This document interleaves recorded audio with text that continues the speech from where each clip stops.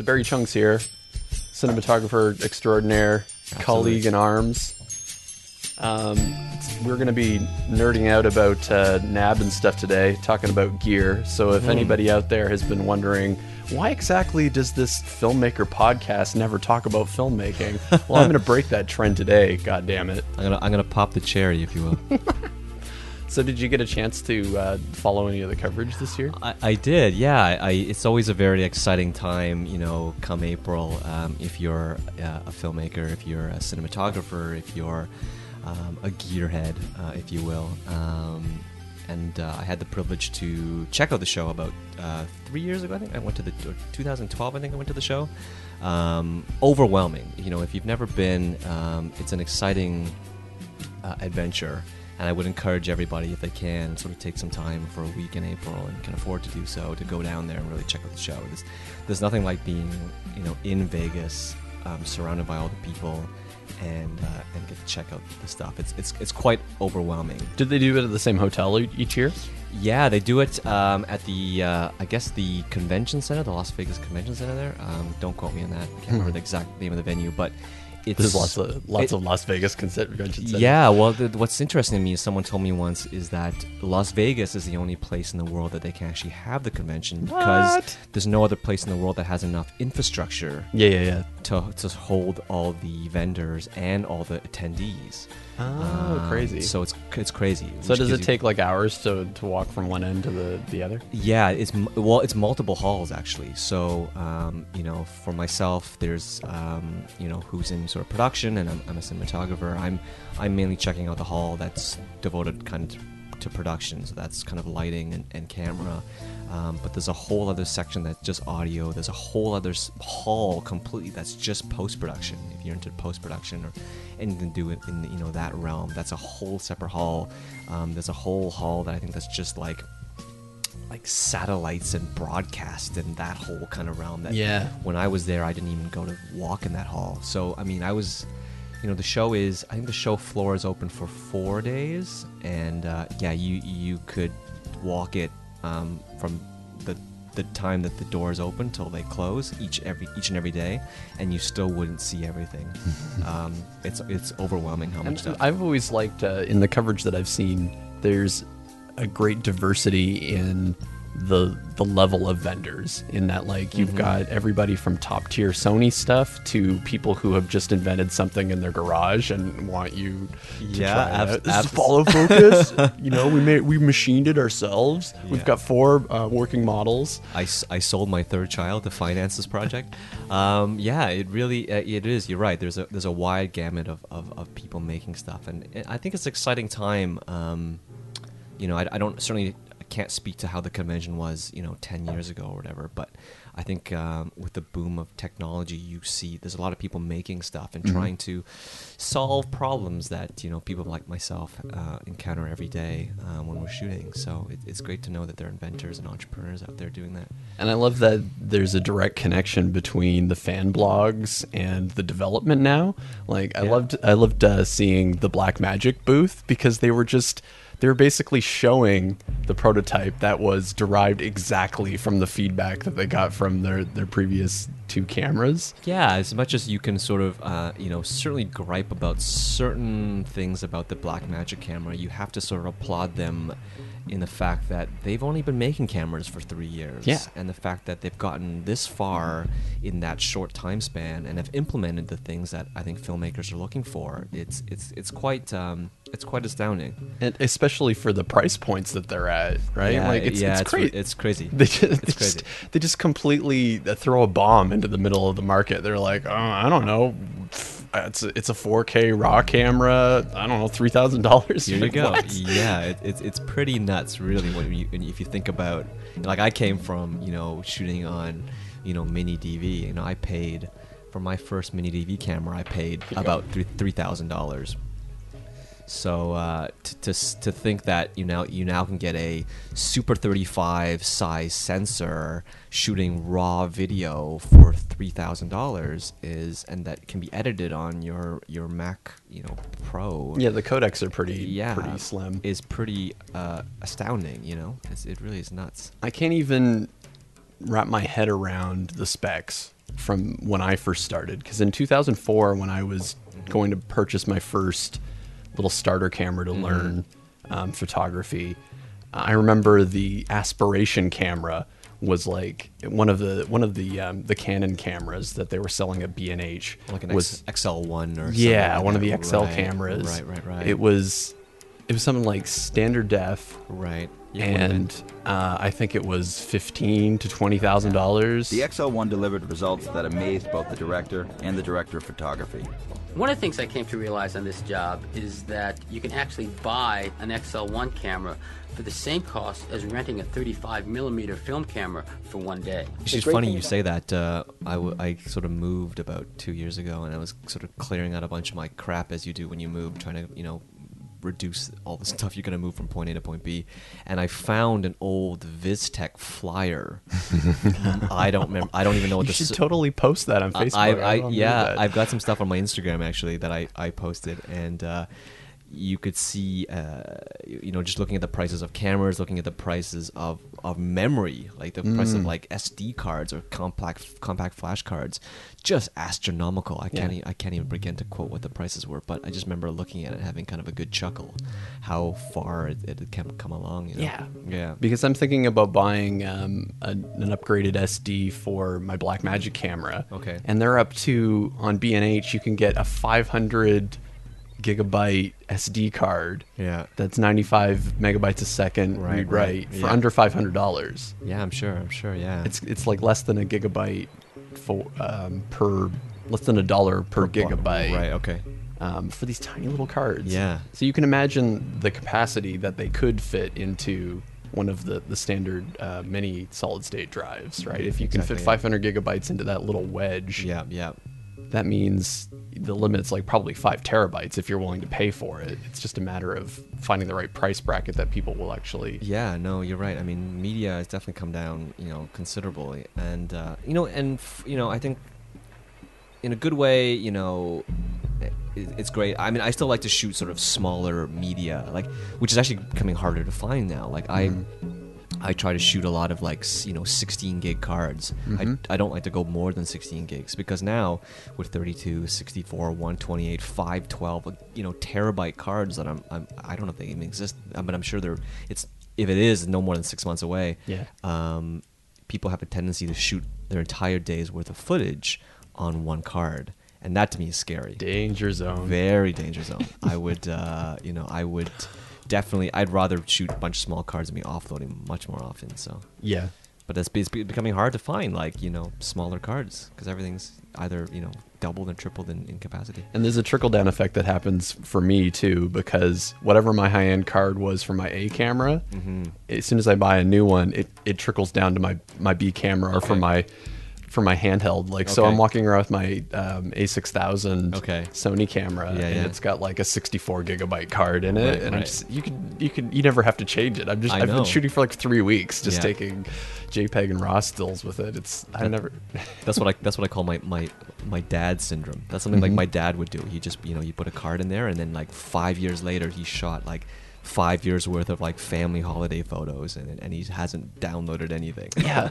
And then I'm also finding with the heavy duty cards, I can almost treat it like a packet of film stock, right? That instead of offloading it into my computer and then editing it there, I can just put it in a high-speed USB 3 drive and edit straight off of the card, and go straight to the final render, without ever having to dump it. Right. So, yeah, no, I mean, backup and storage is definitely sort of something that is something that, as I think as that kind of desktop storage starts coming down, I think you're going to see a bigger surge in 4K video, because I think that's still sort of a big consideration when shooting 4K resolution, is it takes up so much more data. And I think drive space, though has certainly gotten cheaper, I don't think it's not for every project gotten to a point where it's viable for everything. But I think as drive space does increase, I think you're going to start seeing more 4K acquisition. Yeah. And that can be transformative and non-transformative in that if you don't know what you're doing with the camera, it'll still look like shit even though you're shooting in 4K. Oh no, absolutely. You know what I mean? It Yeah. has to be in focus. You have to have it lit properly. Yeah. I know that the No Film School people are walking around with 4K Blackmagic cameras. You never know from the feed that's coming from the show. It all just looks like cell phone camera they could have shot it with. Yeah, no, it's true. It's always like, what is the end deliverable? And that's something I always ask my, the producers and directors and clients that I'm working for. It's like, what are we, 4K I think has become and still is a hot word. People hear it, and much like HD was a couple years ago, where everybody just wanted HD this, HD that, because that's what the buzzword was. And I think 4K has kind of fallen into that same sort of realm. There are some people using it for reframe tools and whatnot, and that's sort of interesting. But sometimes I think people just want to shoot 4K because they can, where you really got to ask yourself, what are you going to end up on? If you're going to end up on YouTube or Vimeo, what's really the point? It's super versatile. Anybody who hasn't shot with it yet, you can reframe much more easily. It's great for steadying footage because you need a little bit of a bleed around your frame in order to steady video more simply. You can do cool tricks like pan and scan if you want to shift the perspective between focal points in the shot. You can add subtle zooms, like the perspective doesn't change, so you can't do anything dramatic with it, but subtle zooms kind of work to keep the composition alive. For sure. And it's sharper. Like as an acquisition, if you're finishing in HD, you'll end up with a lot of more detail on leaves and tree branches and all of that good stuff if you acquire in 4K. So For sure. it's kind of wicked that way. Yeah. But there definitely is a fashion thing going on because it's already become boring. Like Red and Ari and all of the big companies have already said like, oh, 4K is passe. You get that on a Lumix GH4. We've already moved on to 8K. Well, yeah, Red. That's Red's sort of strategy in terms of their upgrade path. They're eventually going to end up with 8K on their weapon camera that they sort of just announced at NAB. So yeah, and Sony was developing some 8K stuff as well. So I think it's I don't know if it's going to be inevitable, or I don't know how far down the pipeline we are or how close we are to 8K. But to sort of put it into perspective, a friend of mine asked me that the other day. He's like, should I even consider buying a 4K camera? Because how long is 4K even going to be around? Because is 8K coming? And, should I just sort of like save all my pennies for a rainy day, if you will? What'd you say? My philosophy about equipment has always been, if you need it now, buy it now. Yeah. If you can wait, then wait. Because you'll always get something better if you wait another 6 months. Yeah. Generally speaking, that's the thing, right? You will always sort of probably get something better or cheaper or smaller or faster or whatever it might be, for basically at the same price or cheaper. So, but that being said, I think you can get trapped into a waiting game that you'll be waiting forever. Where that's where I think the first part of my philosophy kicks in. If you need it now, it's something you can deploy now and sort of make use of. Then spend the money now. And you're a working cinematographer, so from your point of view, there also must be like a money making point of view in it, right? Where it's just like, can you start? Yeah, can you use this on jobs now and start? Right. I think. To me, I've always avoided the camera game personally. There's certainly some of my contemporaries that have bought camera packages and have spent a fair amount of money into camera packages and have, as far as I can tell, have made it work for them. Yeah. For all I know, they may be financially poor. I don't know. Maybe they're living under a bridge under the crumbling Gardner. But as far as I know, they've made it work for them. From my own perspective, it's something that I've never taken the risk on. I mean, these days, you have about 12 to maybe 18 months on a camera body before it's quote unquote obsolete. Right. Before the new kid on the block shows up. So unless you can work a camera enough to make it back in that time span, which I think is very hard, I don't really see how people are doing it. I've always been of the mentality to spend the money in accessories, Right. in lighting, in monitors, in filters, in lenses, and support. You're not going to see new developments in sandbag technology Nope. in the next 2 years. And the ironic thing is, going back to what I was saying about not knowing how to use the 4K camera properly. Right. If you have all of those accessories and you've lit something properly and you've got a proper tripod that's keeping it steady, Sure. the shots are going to look better. Absolutely. So, yeah, I definitely agree with that philosophy. And I'd also, the thing that's been happening to me for the last year or so is I find that like when my apprehension level goes up, you start to look for excuses before you can start. So you say like, oh, I'm going to shoot this short film, but before I do it, I need to wait until I get this camera, and I got to wait until I get this follow focus, and I got to wait until I get this new card that's coming out. And it can become a list of excuses where there's just all of this gear is preventing you or giving you an excuse not to start.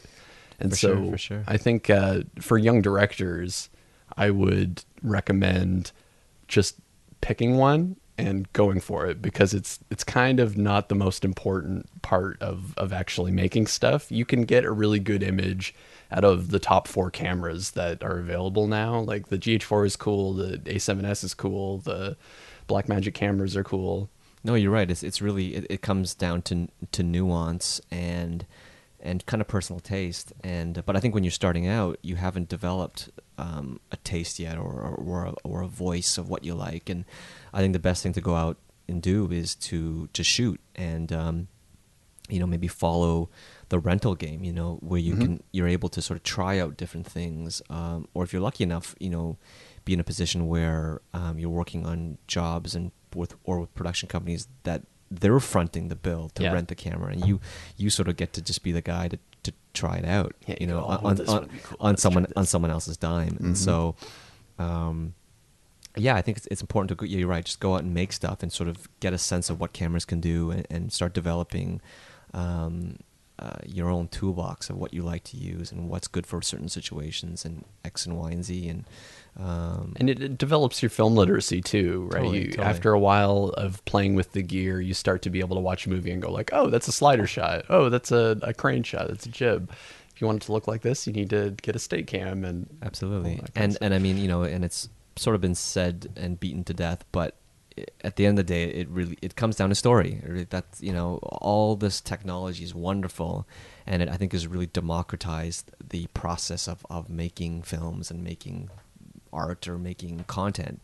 But at the end of the day, if you don't have any story there or heart or whatever, it's always going to fall flat. A terrible story in 8K is Transformers 8K is a terrible story.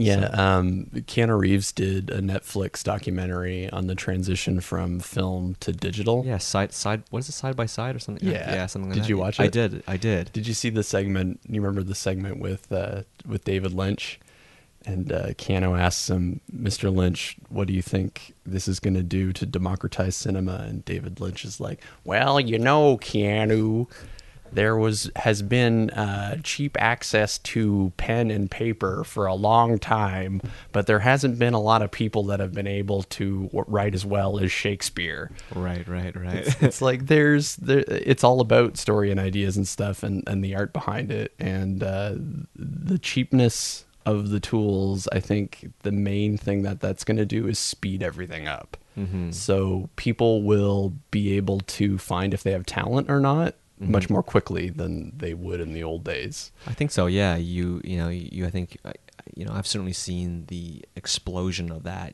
Everybody you talk to, it seems like they themselves or their a close relative or friend is a filmmaker or something in the media field. It really has boomed, especially here in Toronto. We really are a hub for that kind of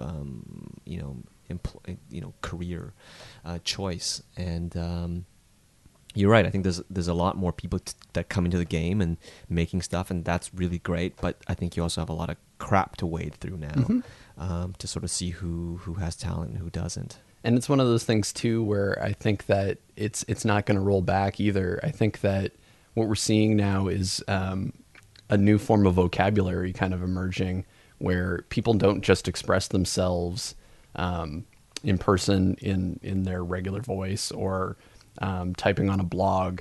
The new media tools are becoming part of the way we communicate with each other. So if I wanted to wish you a happy birthday, back in the old days, I'd go to the variety store and buy you a Hallmark card.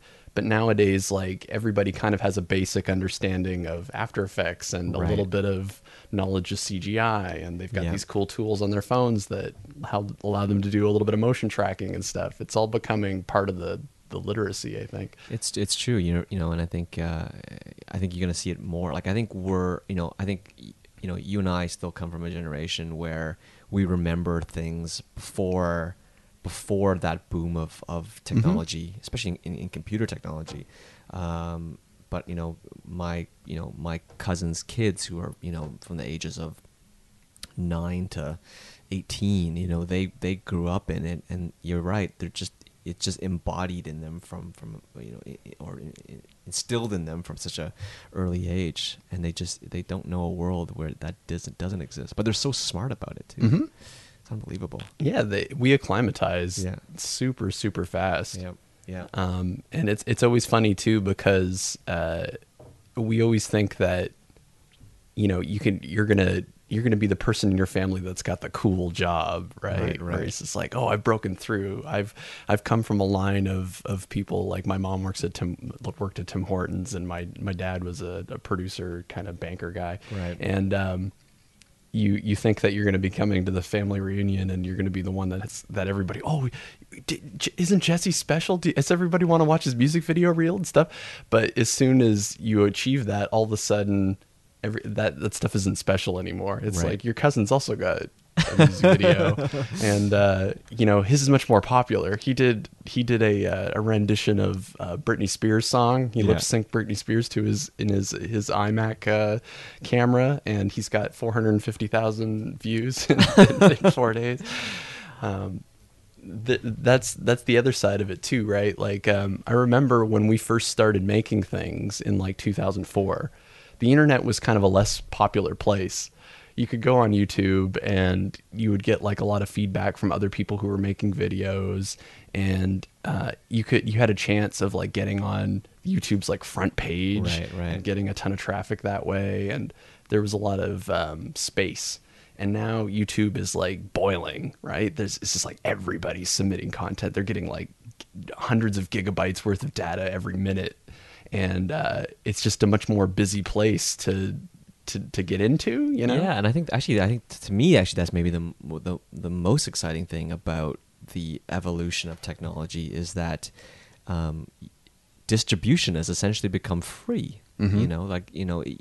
You could go out and make stuff before and whatnot, but to actually get it seen on a mass scale, that anyone in the world could see your stuff via YouTube or Vimeo, that in itself is probably the biggest leap that we've made in terms of content creation. And that's, I think it's a super exciting time to be making stuff, because you're right, as long as you don't set your own limits, there is no excuse to get out there and to make some stuff and to show it to the world and sort of get noticed and have a voice in as much as there are many other voices to wade through, to sort of be able to stake a claim to your own, Yeah, especially when you're talking about if you're looking to be just an artist that's trying to make a cultural impact.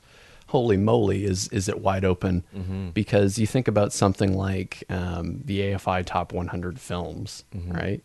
Of those top 5, the average person might not have ever seen The Godfather. Right. The average person might not have ever seen, I don't know, Singing in the Rain.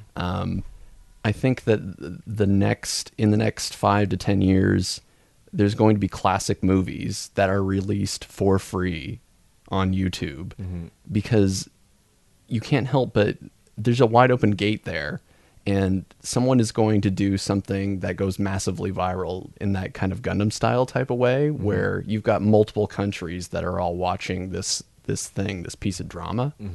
And I think that will shift things, because it is kind of cumbersome. We're still in that mindset that like movies are things Proper movies are things that come out and they're in a theater and you have to pay $15 and you got to go and you sit in the seats and they turn down the lights and you get your popcorn. You know, it's a very cumbersome kind of thing.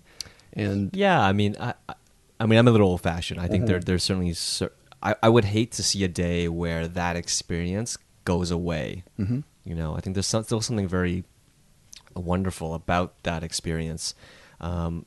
Maybe it's nostalgia talking, but you know, going to see certainly certain types of films at a theater, you know, where you go and it's kind of a community affair. You know, you get to sit with these people and strangers, most of them, and but it sort of share this experience, you know, this sort of visceral experience of watching something as lights and things dance on the screen. You know, I think there's something really wonderful about that, and I would be sad. I'd be sad if one day that content creation is only digested through things like your cell phone and Netflix and you know, on your 95-inch HD screen on, you know, plastered on your wall. You know, as great as I think that is, and certain content is great to digest that way. You know, I think going to the theater is still something really great. Yeah, it's definitely, it definitely helps your ADD too. Like I find that when I'm watching stuff at home, you can't help but be distracted by other links and things that are on your second screen, or your cell phone might ring. You're kind of a captive audience. You're willingly captive. You go into and it's an activity and it's an experience and it's something you go and do. You know, where, you know, watching something on Netflix is not. It's something you do to help you fall asleep before, you know, at the end of the night. For me anyway, and I'm sure I'm not alone in that sentiment. I got in trouble the other day because they leaked all the Game of Thrones episodes. The first 4 from the new series. Okay. And I binge watched them with my friend Ilya. Yeah. And I was thinking about the other day, that's like the worst way to watch television, even though it feels so good while you're doing it. You're just like, oh, there's another one, let's watch it. You can't, a show with that kind of pace, you can't absorb that quickly. Right. You need like a few days to reflect on it and anticipate. Yeah. And digest it before you jump into the next one. Yeah, I never really got in. The closest thing that I ever, you know, I'm still a stickler. You know, people, I really like the old television model, and I'm sure there's a couple of people booing me out there right now, or you know, like the commercials though.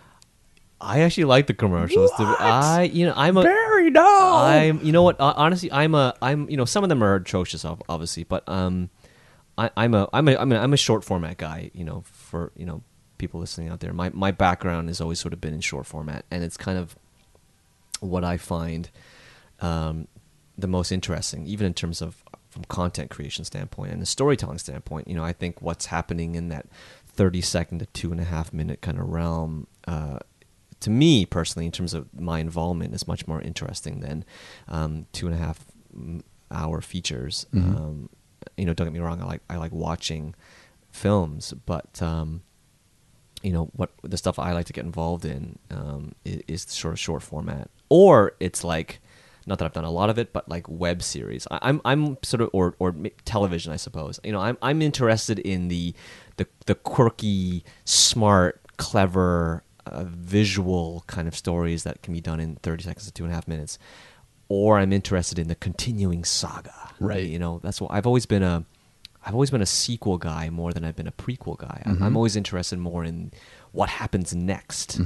And I think, you know, long format episodic television does that. Yeah. The golden age of TV. Yeah. They're calling it now. Yeah. Breaking Bad and all that. For sure, you know. So that 2.5 hour window for me has never been as exciting as the far extremes of either end of that spectrum. Yeah, I get that.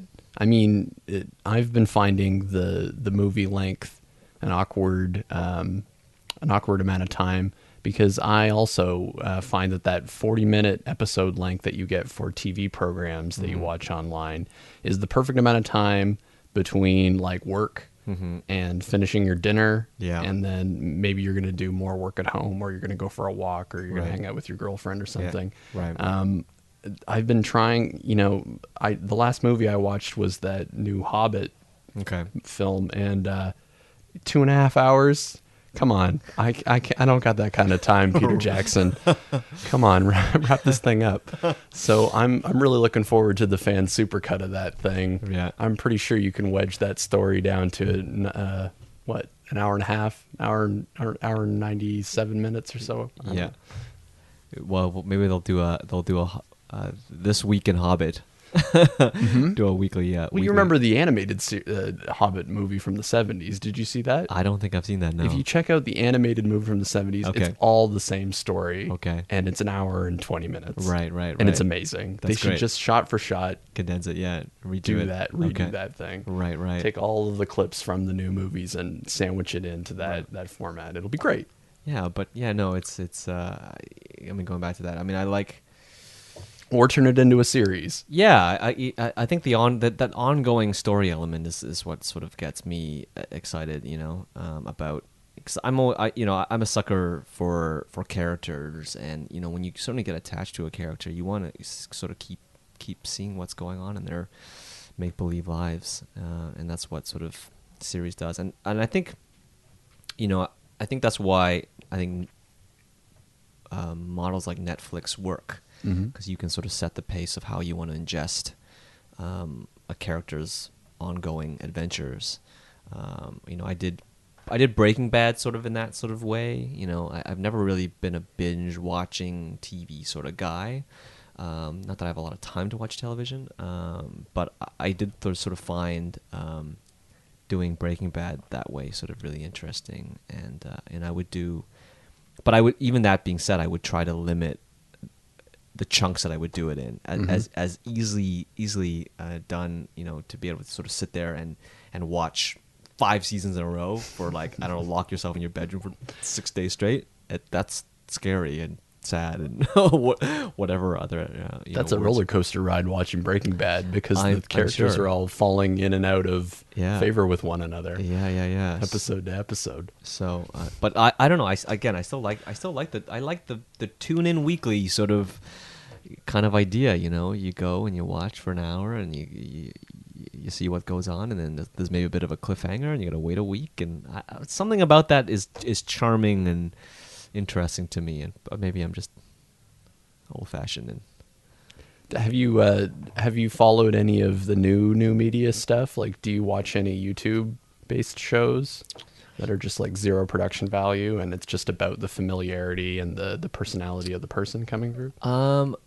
Not really. The one thing I have been watching on YouTube, although I guess it's also via broadcast, but I don't have cable or satellite. But MLSC, Maple Leaf Sports and Entertainment, they produce this actually fantastic documentary series on the Raptors. Cool. Called Open Gym. If you're a Raptors fan, definitely worth a check out. So I think they do broadcast them, and then I guess a couple days later they release them on YouTube in their full sort of form. And it's sort of an ongoing look at the Raptors and their season and how the story, behind the scenes sort of is unfolding and whatnot. And it's a really, if you're a fan especially, it's a really interesting look at what goes on in the makeup of that team and what's going on and their trials and tribulations on the road and their families. And you sort of, it really puts it puts a face on sort of these people that are otherwise just these sports athletes, right? You really get to see who they are as people.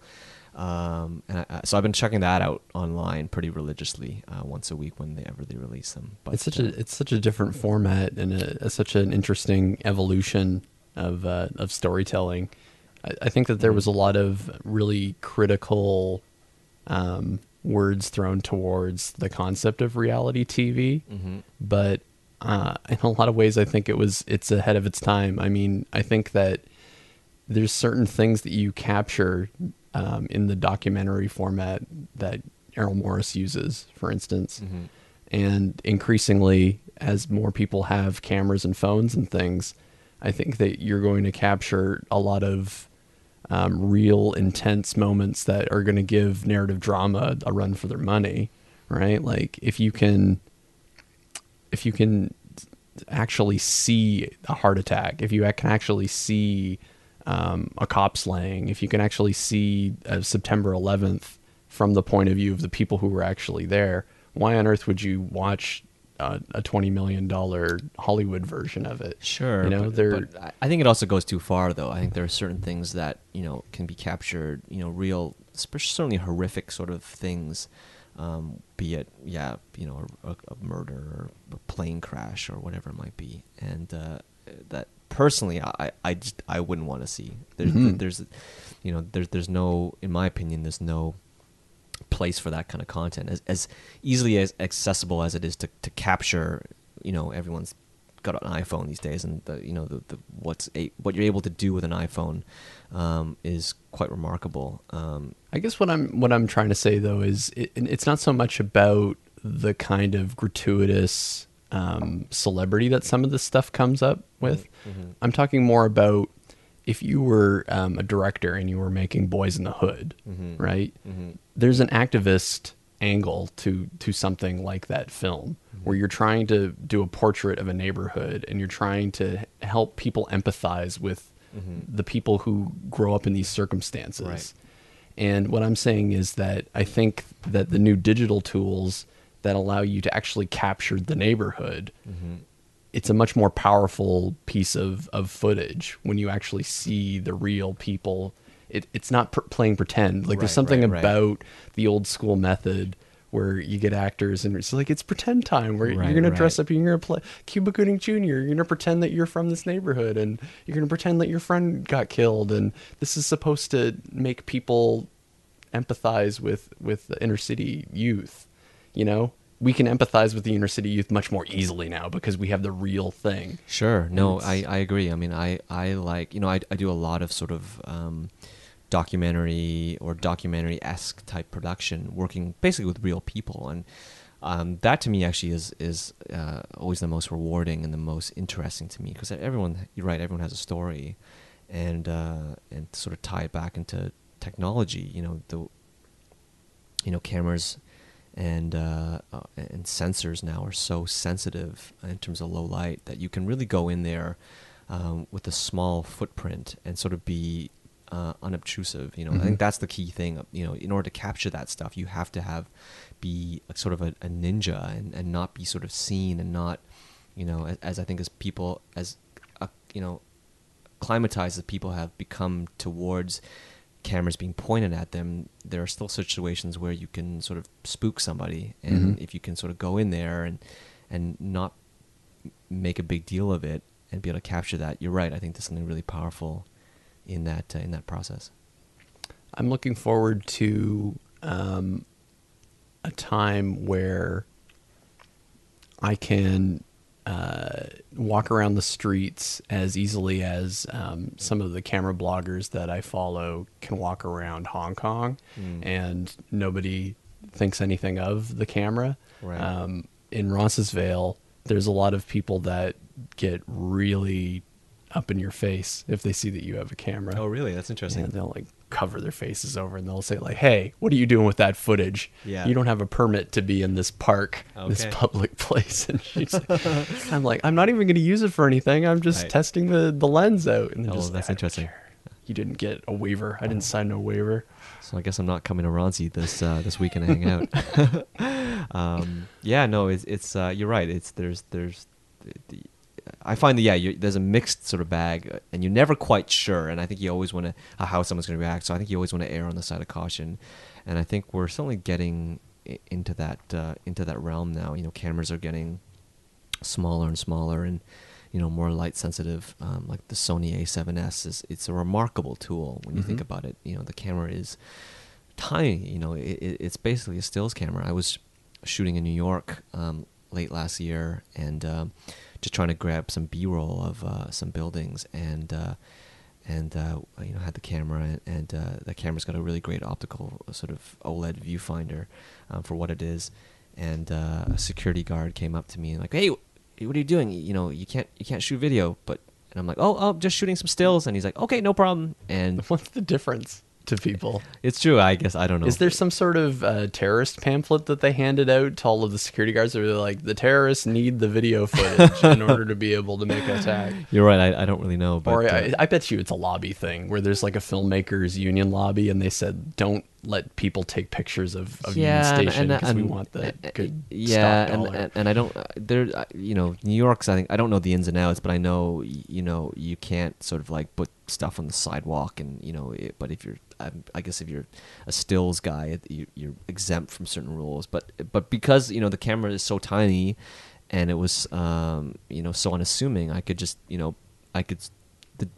Actually, the only difference that I actually took was from using the LCD, which I guess he thought was video, to putting my eye to the viewfinder, which I guess he thought was stills. Whoops. And I got away with it. And the camera was super low light. I think I must have been shooting 6400 ISO and was able to capture sort of the Manhattan skyline. I love those digital EVFs on the little cameras now. They're getting better and better, for sure. And I think the Sony one is actually quite good, and adds an extra point of contact, and yeah, you can kind of run around with a monopod in that, and not even a crazy fast aperture lens, and you can get away. I think I was shooting with an f4 lens. Yeah, and was able to capture. I love the focus peaking, just being able to see the live view and having that kind of intimate relationship with the camera and the lens and tripod. It's all you need.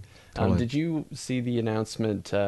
The Video Blocks marketplace. Have you been following that at all? No, not at all. What is that? It's a stock site. Okay.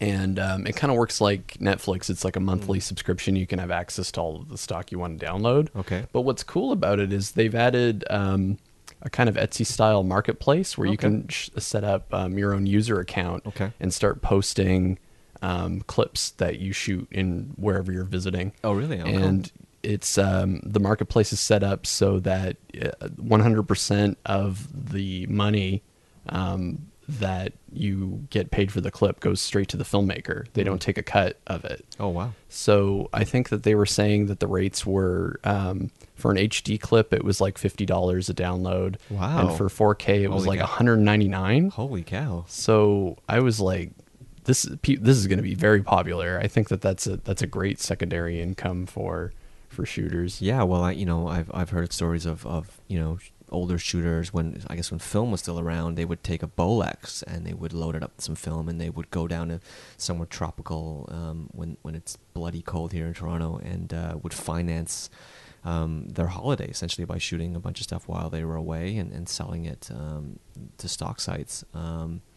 And I've always thought about it, doing it, but there's certainly a saturation now because everybody has access to a 4K camera or whatever it might be. But that's great that companies like that are doing it. I'll have to look into it more. I don't know what the marketplace would be like. I imagine that there's going to be a ton of people taking photos of cherry blossoms and sunsets and water crashing on rocks. There might be a whole other kind of market for weirder stuff that only a person with like a point of view or a director with a point of view could come up with. Yeah, I think I certainly think there are gaps in the market of stock. I don't know what those gaps are, but certainly I've worked with producers and editors, and in chatting with them, they seem to share a sentiment that there's certain gaps in even just standard stuff like vistas and skylines. There might be a lot of it out there, but maybe 75% of it's no good. Mm-hmm. And so I think speaking to these people and sort of picking their brain about what is missing it would be a great approach. Location specific. I mean, how many people are going to have a decent piece of footage of like the Roncesvalles streetcar? I don't know. Right. or really, how many people need a shot of the Roncesvalles streetcar? Yet. Hyper-local. That's the next trend, man. Right. That's great. Cool. I saw a really cool documentary where they had a lot of villagers out in Africa, and they had recently gotten an internet connection and some computers. And even though they have access to torrenting, like whatever the newest Marvel 4K movie is, they were choosing to have film festivals in their own little theater that featured the dramas that their local actors and their local tribes people had like put together. Right. Given the choice, like people always want to see, they prefer to see content that's about their own culture and their own place where they live. Yeah, their own neighborhood. I guess that there's an identification there. Yeah, with people you know. I mean, I think that's kind of interesting. That's great. I mean, I think that kind of activity just bolsters and feeds a local community of content creation, which I think is always great. Did you hear about the Prism Awards a couple of weeks ago? No. It's like a music video awards ceremony that some cats have set up in Toronto. Oh, nice. We got together a few weeks ago, and it was really cool to see like a meeting place for the scene. Mm-hmm. I don't frequent TIFF, but I'm really glad that they had set this up, and I hope it becomes a reoccurring thing that they do every year. Was it only music video, or was it? It was only music videos. Oh, that's great. Locally made, or was No, it's like the Canadian Music Video Awards type of deal. Right. But it was just so neat to see everybody together in like a cocktail lounge kind of area and just like shoot the shit. That's stuff. cool. I mean, that's good. You know, I started actually off in music videos and sort of bigger budget music videos at the turn of the last decade, and that whole landscape has changed so dramatically. It's actually unbelievable. But you know, it's a genre that I still, not that I do a lot of them anymore, but that I always find really interesting to sort of work in. And so it's good to know that there are people still doing it here. What are some of the changes that you were observing? Well, when I started, as a production coordinator, probably in, oh God, that must have been 2001 maybe I started. Mm-hmm. And I sort of worked in that realm for about 3 years in sort of the production side of things. And I mean, the most obvious one is certainly money. Budgets have shrunk down tremendously. You know, Hilariously.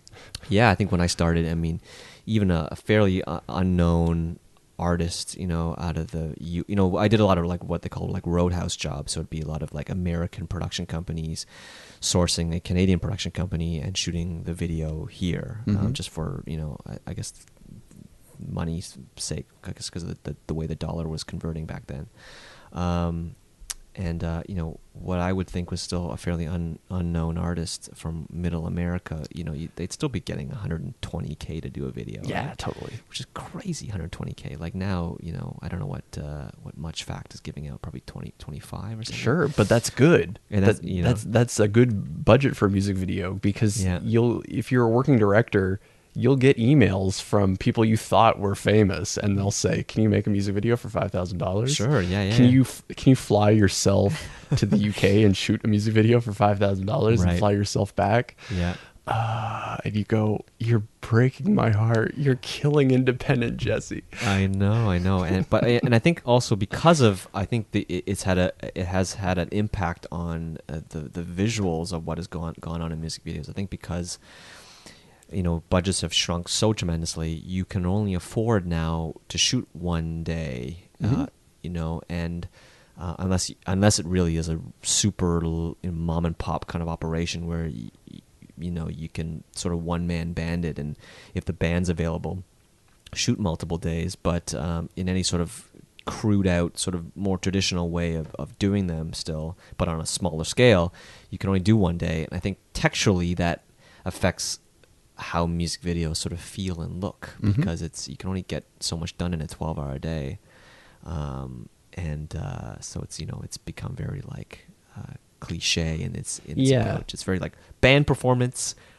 some semblance of story, if any, back to band performance, and it cuts back and forth, and they're all kind of very cookie cutter in that approach. Yeah, and they have kind of similar lighting.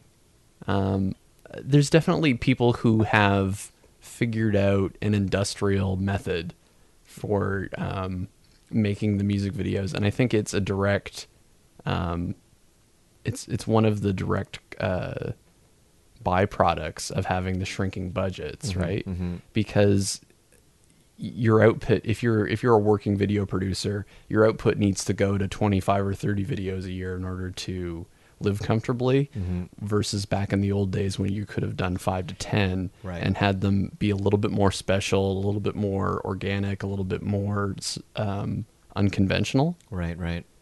No, you're right. But I think so. It's definitely a different way to approach them now, and I don't think it's ever going to go away. I think it's going to, keep evolving, and I'd be sad if they went away, because I think it really is a great medium to sort of work in as a cinematographer, as a director, as an editor, because there's so little rules, if you will, about what you can do, and you sort of can do anything and get away with it, as long as you have a great track. My feeling about it when I came out of art college was that it was the perfect medium to learn film too, Right. because you've got that wide open encouragement to experiment.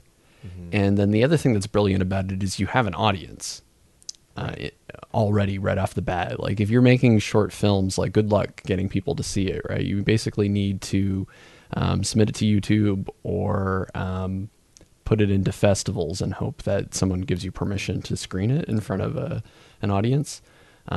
Music videos tends to have a following, and so somebody's going to see it. It's not going to be completely shouting in the darkness, Right. shouting in the void. What do you think of these sort of new media approaches to music videos? Like I think Pharrell did a cool video with Happy or whatever his track was last year, and was it 24-hour music video or something like I that? always like reading the blog post about Right. these special videos, Yeah. but I never end up watching them. Okay. Like Bjork is always doing something with interactivity. Right. She's like, the new album is an iPad app, and I go, oh, that's really cool, and then I never follow up on it. And I actually find it, maybe I'm an old man, but I actually find it obnoxious when people do things like a 360 video where you have to move the camera around, and I feel like I'm missing something too, because there's like content and stuff that's going on behind me, and I go like, oh, the good part was behind me and I missed it, and they're like, that's rewatchability, you're supposed to watch it again. And you're like, I don't want to do that. Just edit all the good parts in and tell me where to look. See, I like that. I mean, I like that. I like this sort of mileage that you can get out of content by doing it that way. So you do get those rewatches, and you can revisit it and sort of see the little gems that you didn't get to watch the first time. And even from a creation standpoint, not that I've dabbled into that stuff yet, but some friends of mine work over at the CFC, and they're certainly developing some of that technology and working in that field. And I think it's certainly, as a cinematographer, something that I'm trying to sort of keep myself informed about, because I think as that technology starts developing, you're going to sort of start seeing it more and more, and just knowing and having a viewpoint of how to use that technology, I think, is going to be key moving forward. Are you familiar with the David Cronenberg movie Existence? I'm not, no. In Existence, it's a sci-fi film about virtual reality. Okay. And in the premise, the characters start to lose their bearings and get lost in this virtual world. Okay. And it's an organic video game that plugs directly into your spine and communicates with your brain. And we're seeing the first stages of that kind of develop with Oculus Rift. Yeah. There's a technology too that I saw earlier in the day. I went to a trade show, and it's one of those portal technologies where you can just hold up your cell phone and it'll projection map, and it'll projection map a piece of video or a piece of graphic onto the thing that you're looking at. Okay. You know what I mean? It motion tracks the animation to stick to the frame as if it's 3D in part of, yeah. Okay. You can Cool. You can have it just floating in space over Barry's shoulder. Okay. And it's motion tracked to the video, so that I see. as if you're like in a wizard movie, like you're holding up the crystal ball to see where the demon is. Oh, cool. But that technology is going to be really crazy when it's implemented into a proper film, because you can imagine a scenario where you make an Oculus Rift movie that is able to augment what you're seeing in your own apartment, so that instead of sitting down and watching a feature, the experience is that you explore your own apartment and find where the jump scares are and stuff, like what's in the closet, boom. Right. And you imagine like the tragedies that are going to happen from that, where somebody accidentally like shoots their roommate or whatever because they thought that they were boogeyman, and then the Congress overreactions from that. We're like, we got to ban Oculus, and then the people fighting back. It's going to be crazy. You heard it here first. But it all ties back to that existence. Like Cronenberg was predicting that. Right. What happens when you have augmented reality to the point where crazy people can use it as an excuse to do crazy stuff. It's scary, man. Mm-hmm. It's scary.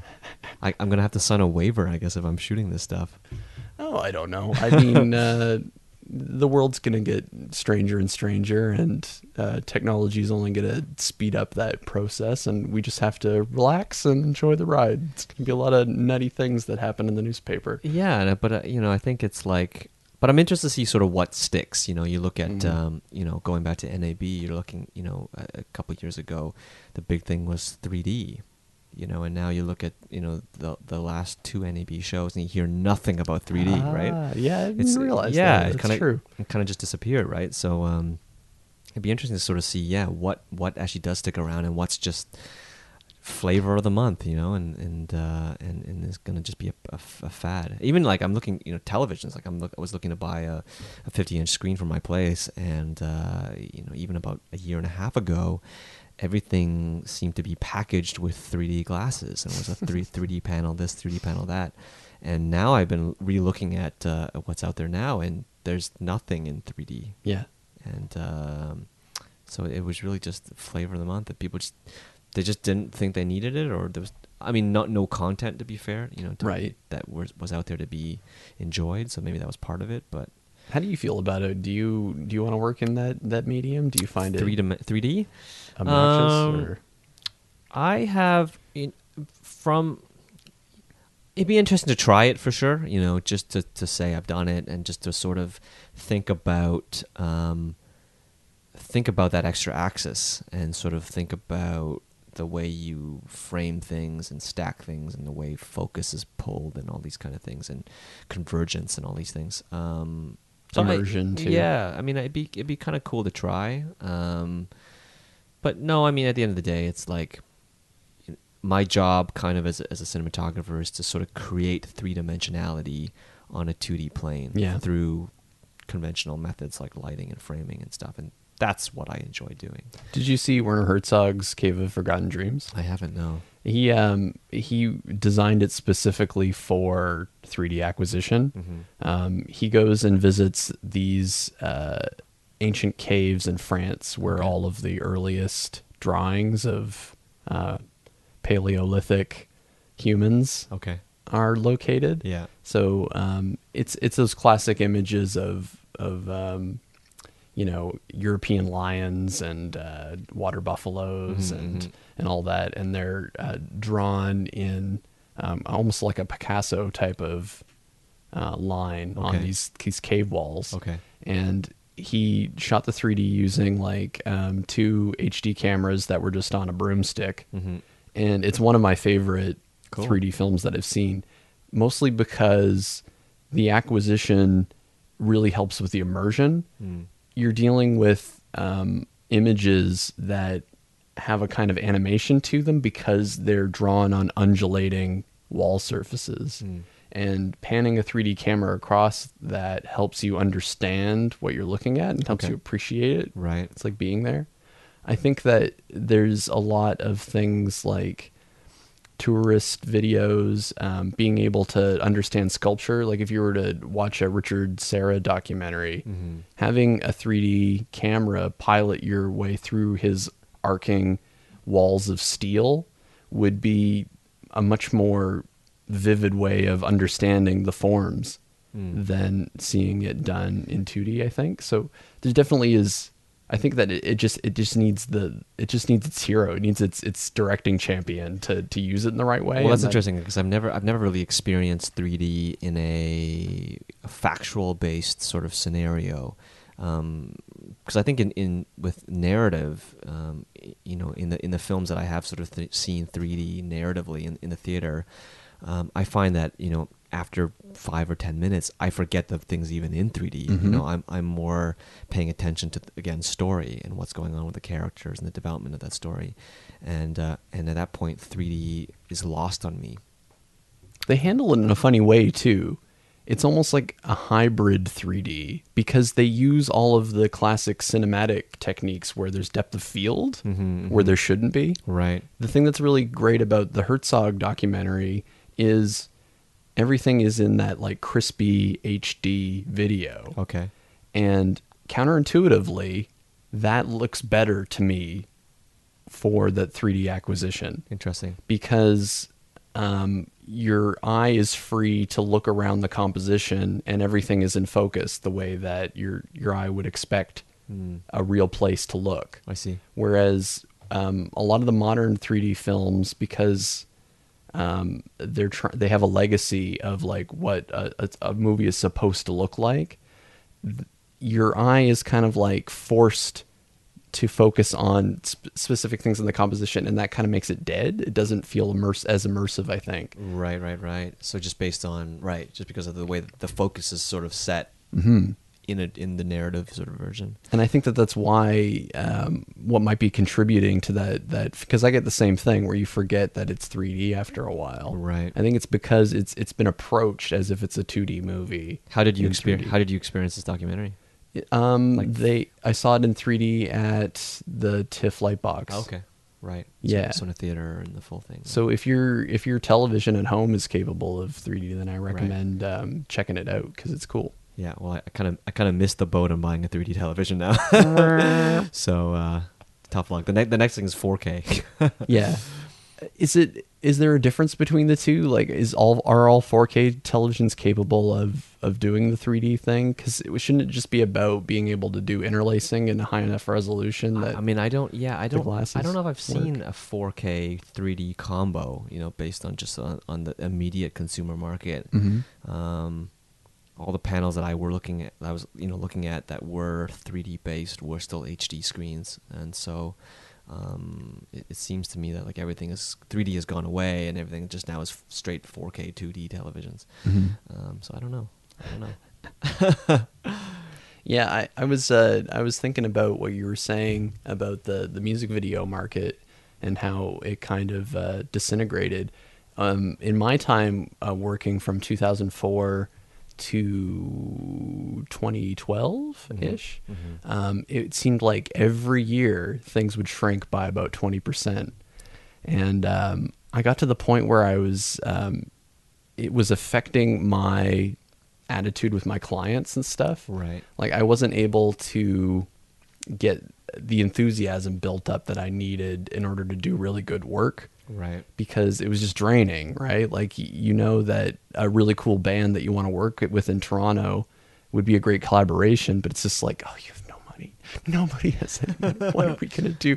And you get into this, the other tiring thing is you get into this cycle of applying for grants. Right. And you'll have all of these really great bands that are like, can you help us with a VideoFact grant?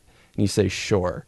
But after like 3 years where you're doing like 10 or 15 of them a year, it's very hard on your creativity to keep writing these what you think is you've imagined this video from start to finish. You've put your soul into it.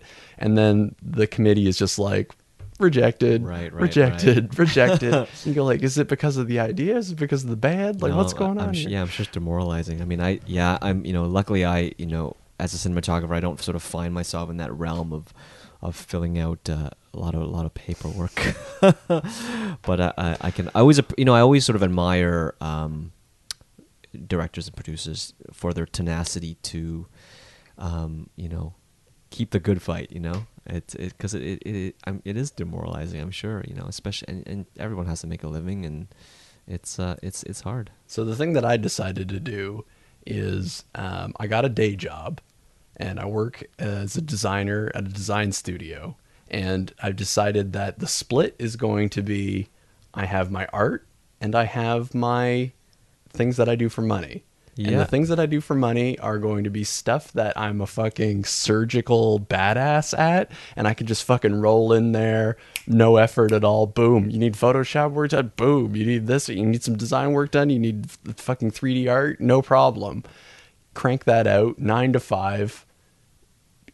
Put the money in the bank. Right. And then the things that I'm working on for artwork, it's going to be stuff that's coming from my fucking soul, and it's going to be stuff that I'm making for my friends. Yeah, and I think that's So- that's a lesson that's not easily learned by those just starting out. Everyone thinks that they can be sort of rich and maybe famous by doing things that they love all the time, 100% of the time, and it just doesn't work that way. It just doesn't. And I saw too many of my friends from the scene just go crazy yeah, because the poverty just drove them nuts, and they started to get a really cynical worldview about how the art wasn't worth it because they kept on trying to match the art and the commerce made them not value the art anymore because the world economy had convinced them that expression is only worth what you can get paid for it. And it's just not true. There's all sorts of things. If you talk to Ridley Scott, his best movie is Blade Runner. He made no money on it. Right. Because he needed to sign away all of the benefits in order to make the movie that he wanted to. And I feel like that's the most important message to directors is young directors, don't try to find this happy medium where you are making a good profit off of the thing you want to make. Just figure out how to make the thing that is worth making for free, and then you'll be on a much better trajectory, I think. Yeah, I think you're right. I think it's about balance. It really is. Everything you do in life requires balance. Whether it be work life and your social life, and what you do for money and what you do for love. I mean, nothing is a perfect blend of that. You have to go look for those different facets that will make up the rest of your life. So I think you're right, and I think as soon as people get that, because I've seen it where friends of mine, they don't get it, and then all of a sudden they do, and you can see just their emotional state just completely changes, and they're in a much better place where they're happy with what they're doing, and putting food on their table. Yeah. Which, the thing that the other thing that I came away with is there needs to be more artists that are frank with young people and say this idea of faking it till you make it is bullshit. Every single working celebrity is on the same playing field as us, and they're faced with the same problems. Francis Ford Coppola runs a winery in order to supplement his income. Right. Dan Aykroyd sells vodka. Kanye West is so diversified, it's crazy. He's designing shoes. He's doing this. He's doing that. They're running a record label now. You can probably think of a bunch of examples off the top of your head. Yeah, no, I think it's being multifaceted, I think is important. And I spoke to some students a couple of weeks ago about who were just about to graduate film school, and I think it's on top of just sort of keeping yourself marketable on many different facets. I think it's really important to your own personal life to sort of be interested in different things and to sort of be culturally sort of rich, not to sort of I see sort of a lot of young filmmakers just so invested in film and that's all they do and live and breathe, and there's some benefits to that, especially when you're younger and you're hustling, and it is a hustle kind of game, but I just think it's kind of sad when you get lost in that, and you don't have time to be sort of, I think there's sort of a negative connotation that you can't be interested in anything else. Yeah. Which I think that to me is scary and sad. I think if you can maintain other interests outside of film, the better off you're going to be. Yeah, because you can get into that trap where if you are deriving all of your creative ideas from watching other people's movies, you're going to get out ideas that are derived from that stuff that you've seen other people doing. Mm-hmm. Werner Herzog runs an online film school, and it has almost no film literacy component to it. He has all of his students read novels. Right. He's like, everything that you need to know about filmmaking can be derived from reading novels. And he's got this great kickoff advice for anybody who's apprehensive about starting their first feature, where he just says, you got to go out and get the worst job possible that will pay you the most amount of money. So get a job. He's like, get a job in an insane asylum. Get a job as a Arctic fisherman of crabs. Just get any job that will pay you well and will make you work hard and make you experience a slice of life that you wouldn't normally get, right? Absolutely. If you're putting yourself in a position where you're a bodyguard at a strip club, 4 nights a week, you are going to see some life, and you're going to come away from that experience with some things that might be worth making a movie about. Yeah, I think it's about I think perspective, I think is the sort of word there, just to sort of go out there and live your life and have different interests and experiences, and be able to come back to whatever medium you choose to work in and have a perspective of what you want to say. I had a conversation with Winston Hacking about Matt Johnson's The Dirties. Did you see The Dirties? I have not. It's a cool film. Matt Johnson was doing shorts called Nirvana the Band the Show, which are pretty hilarious online shorts that he just kind of made with his 3 friends. Yeah. And The Dirties was kind of an extension of that early warm-up stuff online. It has comedic elements all the way through the first half. The movie is about a school shooting, and you follow the main character as they move from being like an amateur filmmaker trying to do Tarantino ripoffs with like fake guns and stuff to getting bullied mercilessly in high school and finally like organizing like a shootout in our school shooting at the end. And so it's kind of an intense like psychological drama.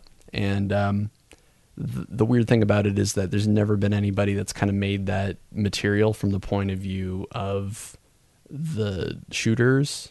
You're right. They're always sort of painted as the bad guys, if you will. Yeah. And the thing that was also like very liberating about it was a call to arms to anybody who has been putting off making a feature because of technical things. The movie is shot on just like DV footage with wireless mics and no lighting, available light. They had a very casual way of structuring the script where they would just improvise for hours and hours and hours, because the acquisition tools, right? Like the GH4, you can shoot for 6 hours on a card and then just take the very best bits afterwards, right? It's kind of a really quick and loose way of making films. So watching that was very liberating to anybody who's been stalling for lack of gear. And I talked to Winston about it, and I had just finished like my own kind of feature screenplay that I was interested in getting feedback as to, is this any good? Should I raise money and make it? And the thing that I ended up doing was, if you read Soma, the script that I made, it has all of the hallmarks of a kind of like a Sundance first indie feature. Okay. And I didn't even realize, right? Like I started going through the list of things that were screening at Sundance, and they're always these quirky movies about weird artists that don't really have jobs, and they're in scenarios sounds where they kind of go on adventure. They kind of hang out with their friends and they talk about like the nature of the universe and stuff in this quasi philosophical type of way. And starring Zach Braff and Natalie Portman. Yeah. Well, it would be even more indie than that, right? Like usually it's like non-actors and stuff that are involved in these things, and those are really cool.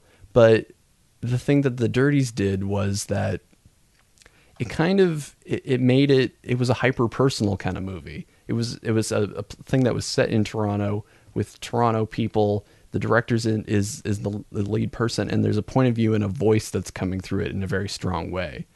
And what Winston was saying was that that's the real cinema. That's what we should all be striving for, is try to find what that inner voice is, try to find what your point of view is about the world and capture that. I found that like a lot of my colleagues and stuff, when we're bullshitting about future projects, you can get into this cycle where you're making stuff that's not really saying anything about you. You know, these are exercises in art direction where you've taken two kind of quasi weird or things that you haven't seen before, and you're combining them together into this new art direction that you haven't seen, and you're going to put layer some sound effects on it, and the end result is going to be kind of this strange, I don't know what kind of thing. You know, this psychedelic headspace where it's not quite funny, it's not quite scary, it's just weird, you know? And the thing that never happens that I find when I'm being honest and telling a story from the heart about something that I've actually observed or that I've actually done is that it never feels that way. Like when I tell a story about my childhood or something that I've done, it's either funny or it's dark or it's insightful or it's something, right? There's an emotional core to a lot of our memories that the stuff that we just write and pull from the air don't have a lot of the time. For sure. And so his challenge to me was to, you know, go back and figure out a way to like make a movie that feels like talking to me. And so that's where the podcast came from. I was like, okay, well, how do I find out what that voice sounds like? It's like you got to go back and just start getting to the base of it. Like, and I think that's you know, I think you hit it on the head there. I think it's a process. It's something that you will never know what your voice is right away, and it takes a lot of time and a lot of stumbling, a lot of mistakes to sort of figure out what that voice is. And you know, I've been sort of shooting now for probably over 10 years now, but it's only sort of in the last, you know, very short while that I've seen sort of the evolution of my career, and I'm think now entering sort of the next phase of things that I'm sort of interested in, and knowing what I want to do, and the realm I want to work in, and what I want to say in that realm. mm-hmm. But you know, it takes a lot of time, and I think you're right. It's like you sort of have to sort of figure out what it is you want to say, and then going back to, you know, the equipment end of it. Certainly as a cinematographer, talking to directors, sort of figuring out what is the best way to sort of tell that story the most authentically, and not sort of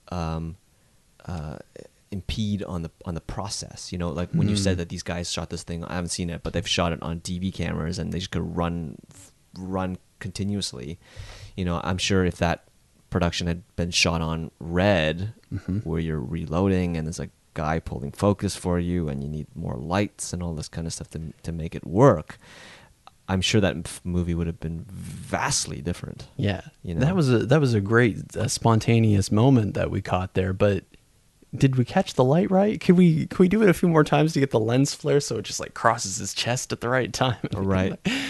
You know, and that's a different, and there's nothing wrong with that, but that's a whole different process. And I think that's always the challenge, like looking at a story and looking at a scenario and sort of trying to find a way to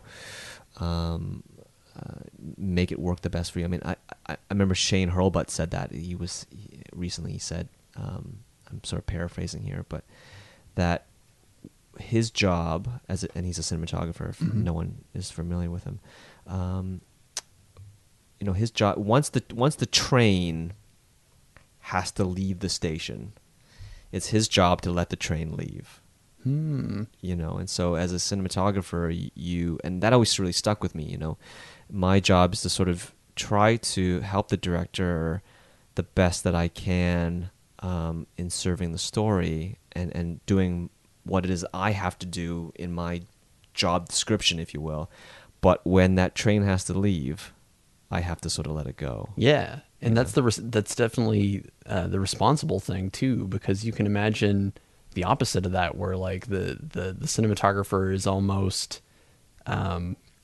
calling cut and stuff because of the technical limitations or whatever. I can imagine those giant IMAX cameras. It's almost like it's such an industrial thing that the person operating that has got to have a lot of power over the shoot. Absolutely, but in these little things, it's like, by all means, you always try. I'm a detail oriented person, and so whether if the backlight is 10 degrees that way or 10 degrees this way, I notice these things. But at the end of the day, if it means me taking another 20 minutes to fix that, and the directors and the actors get 20 minutes less to sort of do their thing, how is that really helping the overall execution of a story? So, and it helps me sleep at night too. Yeah, totally. Knowing that you do what you can, and then it's it's you gotta let it go. Mm-hmm. That's an awesome, like, kind of a team player a philosophy, attitude type of thing. Yeah. Roger Deakins was saying something very similar. He has this interview on 30DP. Have you ever seen that YouTube channel? Yep. And he's kind of hanging out in his backyard, and he's talking about life and working and things. And he's just a really great guy to just listen to for 2 hours, because he's got such a humble kind of working class spirit, like no ego. He was asked about like his gear and things, and he was laughing and saying that a lot of times when he's hired for gigs, people expect that there's going to be these giant tractor trailers that pull up, or Right. he's going to land in a helicopter, and it's going to be all dramatic, and he'll show up with like a 3-piece lighting kit and just Right. his camera and stuff, and he'll say, it's really, he tries every year to make things as simpler and try to do it with less gear and try to do it with less Gack. industrial Yeah. kind of things. Where Right. he wants exactly what you're describing, where the director and the actors and those moments, he wants them to be able to breathe and not suffocate everything in, And you in want gear. you kind of want to remove as much of the mechanics, I think, of filmmaking as you can, and so that the actors feel comfortable in being able to sort of do what they need to do to tell the story, and for the director to have a space to sort of feel comfortable to make the movie, right?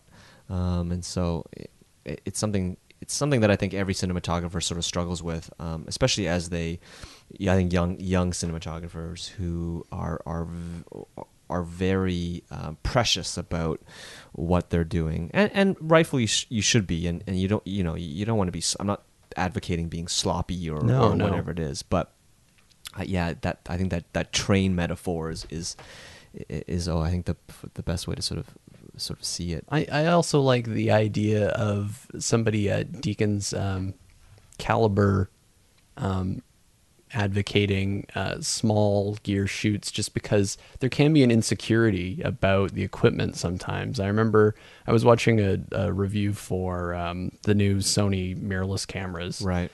and the photographer was saying, he was showing his like 1D body, this big brick Yeah. of a Canon camera, Right. and he was showing like his massive like telephoto lens and stuff on it, and he's holding it. He's like, I bring them both to photography shoots because the client wants to see this one. They want to see that they hired they hired a photographer that's like legit, quote unquote legit. He's Right. like, but I actually use the pictures from this one. Well, it's funny. That's always been that's kind of a thing that you sort of come across, or I've come across in the past. So like matte box envy. Mm-hmm. You show up on set and the producer might be like, hey, can you put a matte box in the front of the lens? I'm like, I'm not using any filters, man. Like, what's the point? He's like, no. It looks good to the client. Yeah. It looks like that they're spending their money wisely. And I'm like, oh, okay, sure.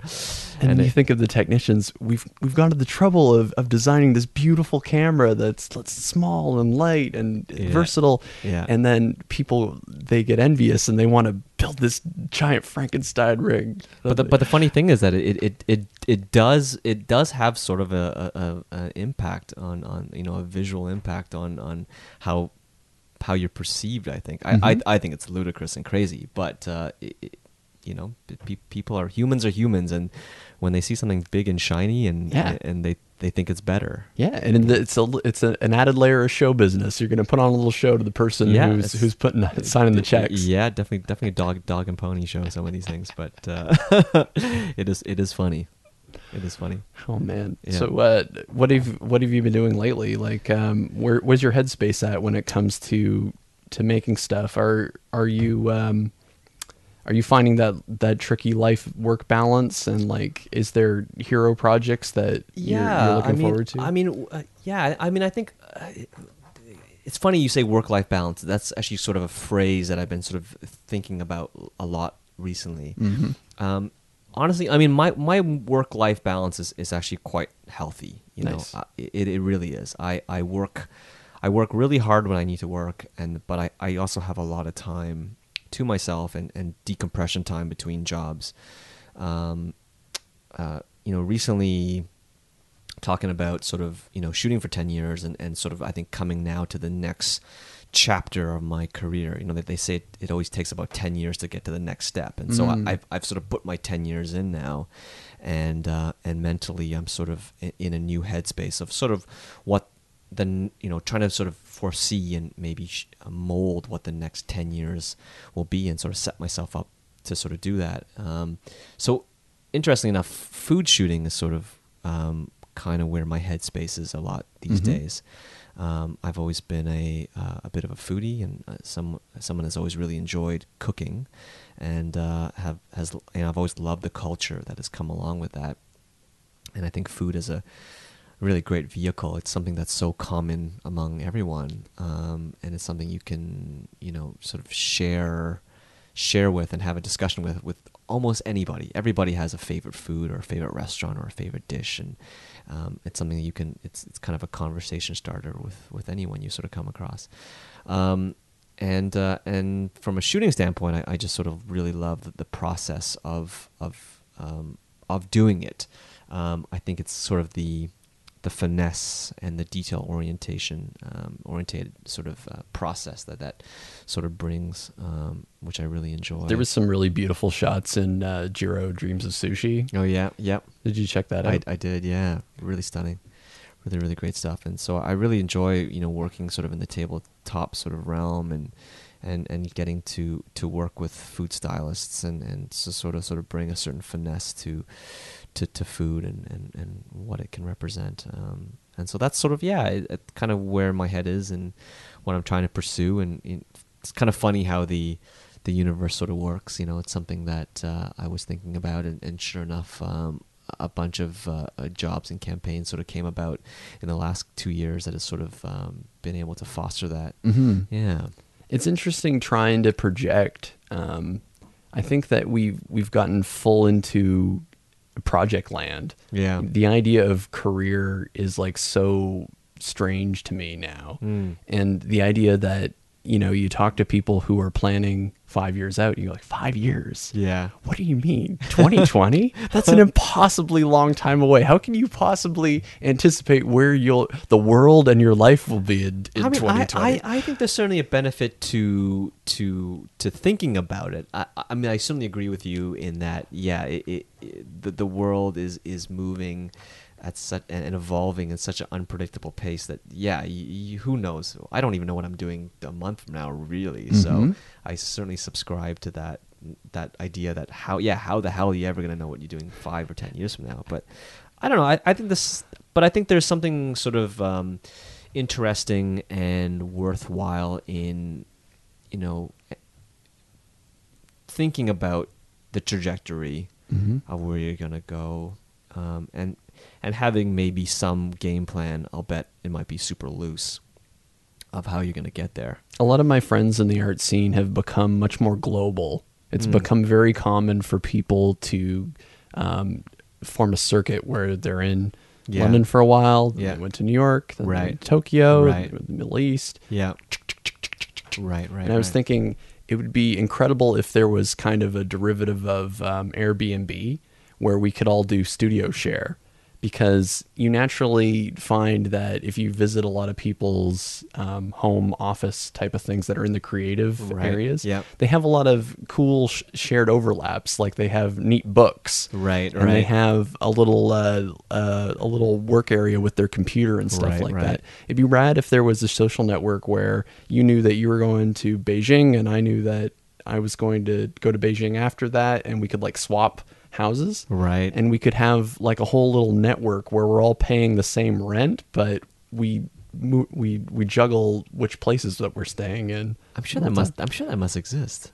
No? I think it's amazing. Yeah. I was reading the L. Ron Hubbard book, The Going Clear Okay. thing. Yep. And the interesting aspect about those like charismatic cult leaders is that on paper they don't have any money, but they live as though they're aristocratic, super wealthy, because people just are giving them favors all the time. Right, Like, they're right. just devoted to your church. So it's like, oh, L. Ron Hubbard needs a private jet to fly to California. Oh, borrow mine.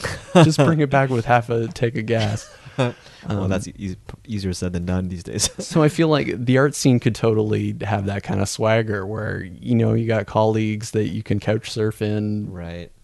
such and such a place, set it up. Yeah, I mean kind of great to just and I think just again talking about sort of like culturally sort of expanding your perspective. I think that would certainly foster that and nurture that. And in terms of putting my money where my mouth is, if I have any far-flung friends that are listening to this and need to come to Toronto, you can sleep on my floor. It's cool. I got yoga mats. We'll work it out. Sweet panel. I got some cold. The house is warm. You won't freeze to death. Yeah, that's great. So, was anything sort of specific at NAB that you saw this year that you sort of really? I was jazzed about that stock site. Yeah. I dug all of the innovations that Blackmagic has come up with. I like that they've made the cameras even smaller Yeah. than before. I think that they've opened up a whole new creative niche for themselves that doesn't really exist. There's a lot of people that are doing things with GoPros that are interesting, but the image from GoPro is kind of it is what it is. It's gone a lot better, but it's still certainly as a cinematographer. For me, it's never been quite there. Certainly in terms of its manual control of exposures is a big one. And so to see a camera like Blackmagic, building something so small with a Micro Four Thirds mount that I can put a lens on there and not commit myself to something super wide angle is great. And just little things where people were just saying, oh, shame about the rolling shutter. Oh, shame about the no slow motion. They're like, oh, we can fix that. And we'll also make the alloy body nicer, and we'll make it more ergonomic so you can reach the buttons. Right. You're seeing a company that's like a work in progress, and it's a collaboration between the people who are fans of it and their technicians. And what I dig about it is that the price point is low enough that like I might buy one just to support the company, just to say like, I agree with what you're doing. You deserve to be rewarded and have people support your stuff, because Canon is very arrogant and we need to shake this business up a bit. What are you shooting on these days mainly? I bought a GH4 and a Blackmagic Pocket. Okay. That I've been working with, and then I also have an A6000 that I use as my like kind of walk around camera. Gotcha. And I got speed boosters for all three. Cool. And then I've been playing with. I have a set of Nikon vintage Nikon glass F lenses or whatever. Right. The manual focus stuff. Cool. So I've been playing with that. I'm trying to decide like what route to go in, because I don't want to end up being like a collector where I've got like a pile of gear waste time. Oh yeah, I'm that's guilty as charged. Even though it's really fun to kind of, I have like precious moments where I stroke them and I polish the stuff. But I'm wary that will become like an excuse that'll stop me from doing things. So I'm getting to know the cameras really intimately, and eventually I'll sell off the other two and just focus on the one suite. I haven't decided quite which I like better, the dynamic range that I get from shooting RAW or the 4K. Right.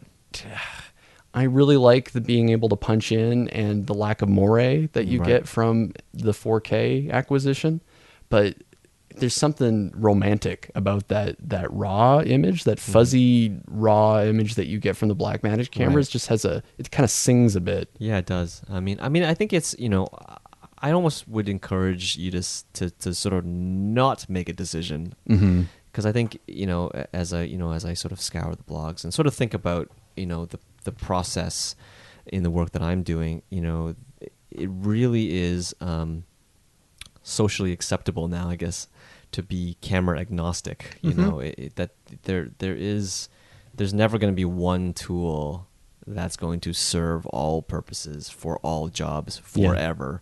And so I think you just having an arsenal of tools to pick and choose from is really great.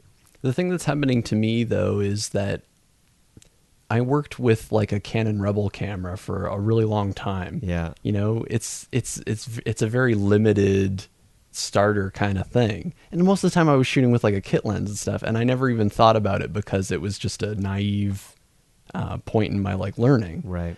And for proper jobs, cinematographers like you would come in with proper like Canon zooms and like 70 and full frame sensors and things, and you would see that made a difference. But there's something I really benefit as a creative person from limitations, and I can find that and if I don't pick a stream, I'm not going to be able to get the most out of that kind of image. Right. You almost want to specialize if you will. Right. Because I'm worried about, I'm not trying to find a perfect, trying to cover bases with like image acquisition. It's more like if I have a story that's about a friend of mine, and we want to do a mini documentary about the neighborhood that we grew up in. What's going to be the feel of that thing? I want to find a camera that I can use as my paintbrush. It's not so much about being able to have limitless image acquisition where I know that if I shoot in the middle of the night, or if I, blank, blank, blank, it's about allowing my shots to be dictated by the brush that I've chosen is more the way I want to think. Interesting. Right. Yeah, I mean, it's interesting perspective for sure. And I've always, up until now, I've always tried to make the digital tools have that kind of 70s cinema feel to them. I like fuzziness, I like grain, and so why not just pick the one that gives you that for free? Yeah, no, it's true. I mean, going back to personal taste. Like I've always been sort of a Canon guy. I sort of like, what they're doing, the way that they deal with color, and I can certainly maybe get into it from technically speaking, but at the end of the day, what I always think about in terms of Canon's look is how it feels to me. I shot some food stuff last year. A friend of mine, we sort of just who's a chef, we sort of just got together and just did a little sort of thing with him and two cameras and whatnot, and just to sort of make something really. And I remember finishing it and being like, this feels right. Looking at the images and looking at the way it moved and intercut with two cameras, and I'm like, this just feels really good and feels, and I'm excited about the image, and so that's why I continue to sort of use Canon product, because I really like the way that their image feels in what I'm doing. Are you excited about the C100 upgrades? Yeah, I own an original C100, and which I got 18 months ago, going back to that whole 12 to 18th month time window that you have to exercise in order to sort of get the most out of a camera body. And sure enough, they dropped the Mark II, which I am super excited about. I've been looking at getting a two camera sort of package. A lot of stuff I do is like interviews and to have an A and a B that match really well is something that I've been looking at. And even just from a conversion standpoint, like I do a lot of stuff that's like kind of a bit run and gun, and to be able to have a sort of body that's pre-configured for sort of studio handheld, and another one that's pre-configured for jib and Movi world, totally. that's kind of it, just to be quicker about it is really great.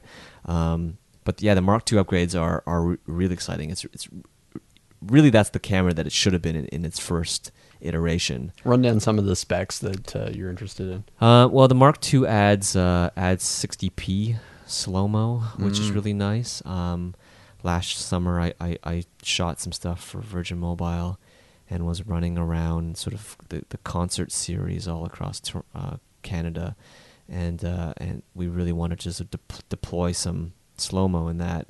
But the camera, the Mark I doesn't have any slow-mo capabilities, and so I found myself using the C100 Mark I for all my daylight sort of exteriors and low light night exteriors. But for anything slow-mo, I had to go to like a Sony FS 700 or 100, which, if anyone out there has worked with that camera, it's an ergonomic nightmare, just a disaster. And we made it work, but I just. What are some of the things that make it an ergonomic nightmare? Is this too many buttons, or I suppose many cameras are of this description these days, but it's a box with a sensor on it, you know. But the built-in screen is this like rinky-dink thing that's at the very back of the camera that has no level of articulation, and there's no sort of comfortable way to hold the camera and pull focus and sort of do what you have to do. And you could get a shoulder rig system and all that kind of crap for it, but we were traveling, across Canada on and off planes, and just didn't want to sort of complicate things. I really like the idea, and I think we're getting there with sort of camera design, is that, it's out of the box ready. Right. I can put a lens on the front of it, I can put a memory card in the back, put a battery on there, and it's ready to shoot. And I can run around with it all day without all this extra gack on it. And the C100, I think, is not perfect, but is certainly closer to that description than the FS 100 700 series cameras are. And so adding 60p to the C100, I think, is great if that sort of situation comes around again, knowing that I can travel with one camera and run around all day with one camera. Not having to sort of flop bodies is cool. I've been feeling that way about external monitors. Like I think that the Q7 is a really cool addition, and especially when they're talking about when you pair it with the new C100, you can do like 4K RAW through it. Did you see that? Not off a C100 though. No, you not through that. It doesn't output 4K. It's the new C100. When you pair it with the new Q7, you can record. You can capture 4K RAW with the new. You're not thinking about the C300. No. Okay. Which is the top one? 300. Okay, the 300. Yeah, right. Okay. Yeah. I have it backwards. Okay. I thought the C100 was the flagship one. No, that's the baby brother. Okay, so the C300, when you pair it with the Q7, you can capture 4K RAW. 4K RAW, yeah. You're right. But up to 30 frames. As you put it, you end up increasing your GAC level, right? You have a camera that starts to have all of these antlers hanging off of it. Yeah, and that's I find with monitors recently, although this year at NAB it seems to have changed the other direction, but onboard, quote unquote, onboard monitors have been getting bigger and bigger the last couple of years. The more common size to find has been 7 and 9 inches respectively, and which to me is way too big for an onboard monitor. Way too big. I'm so surprised that a company hasn't just made a product that is just the onboard EVF, the small iScope, and made it like a Bluetooth type of thing where you just wear it on your glasses or something and can operate the camera remotely. Yeah. Yeah, I mean that would be sick. If you're a director, you're a Cyclops director. There are some video goggle stuff out there, but I don't believe it's wireless. You still have to tether in.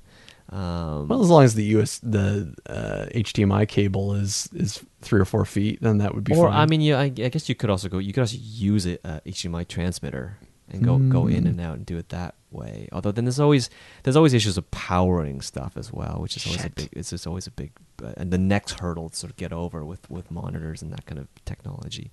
Barry, you're bringing me down to earth.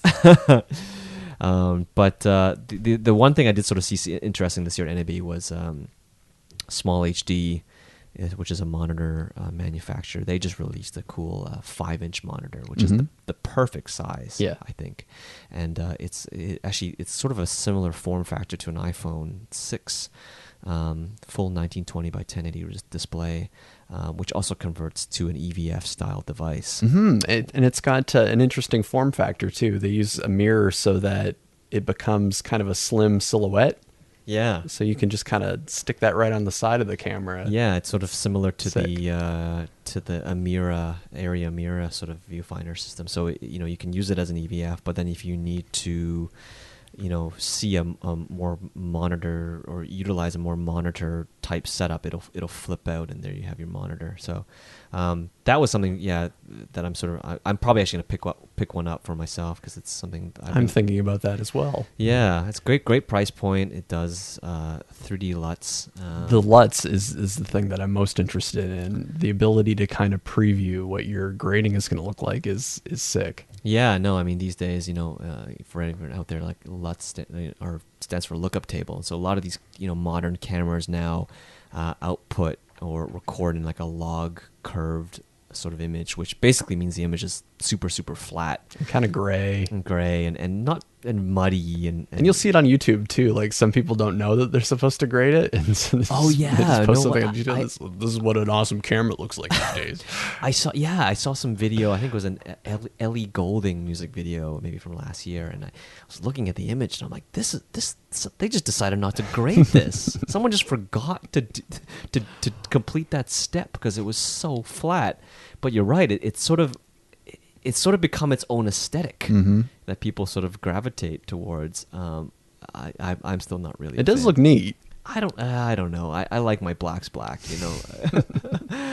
Call me crazy. Yeah, but I mean, to have so these cameras are sort of recording in this mode. But if you're on set and you're sort of you're any kind of image maker, it's very sort of hard to get excited about the images you're making when they're that flat. Yeah, it almost takes it back into the old film days where you really got to trust what you're seeing with your eye is going to be captured by the camera, and you're going to be able to get it.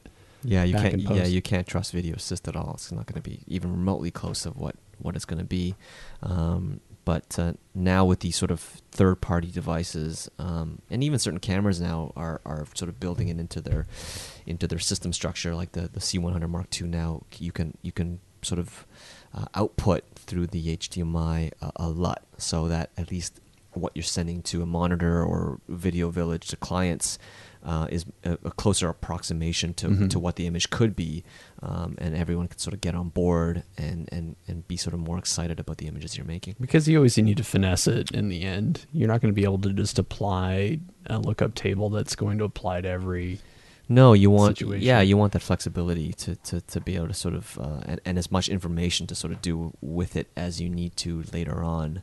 I think the other thing that's powerful about it, correct me if I'm wrong, but when you're talking in terms of redundancy, being able to save another feed of the video to your monitor, does that allow you to record internally and save to the card in the monitor? Yeah, I mean as long as you output the LUT through the camera or output the LUT through a third-party device before it reaches the recording device, then you can actually have, I guess, baked-in look dailies. Oh, I don't mean about that. I just mean in terms of using the small HD. Does it record to both the internal card on the small HD and the card in the camera? Oh, I see what you're saying. So So you have redundancy? The Small HD does have an SD slot on it, the new 502 monitor. Small HD has claimed that it will record some flavor, like some kind of proxy recording. What that actually means in terms of codec and resolution, it's yet to be determined. Oh, okay. So it's not actually that particular monitor, unlike the 7Q or the new Pixie 5 or whatever that video device is making, or Adamus makes a Shogun recorder. That the 502 is actually not a recorder first and foremost, or in addition to, it's more of a monitoring device that at some point will be capable of some kind of dailies recording, but I can't expect that to be. I doubt it's going to be anything sort of a high enough bit rate to be usable, unless you go into the web or something. But right. Damn. Yeah. Okay, so throw down the gauntlet. Atomos, you need a 5-inch recorder because it's a better form factor for most cameras, and same with the Q7. That's too big. Yeah, the Q7 is a beast. It's huge. It's just massive monitor. And the Shogun is certainly smaller, but that camera was certainly that monitor recorder was the first monitor recorder that could take the 4K stream of the Sony A7S and do 4K recording with it. But if you know the size of an A7S, it's tiny. So in relation to the Shogun, which is I haven't used it, but I like the stuff that Animus is doing. I've used some of their other recorders, and they're solid product, but just way too big. Too big. Way too big. You don't need it that big. Yeah.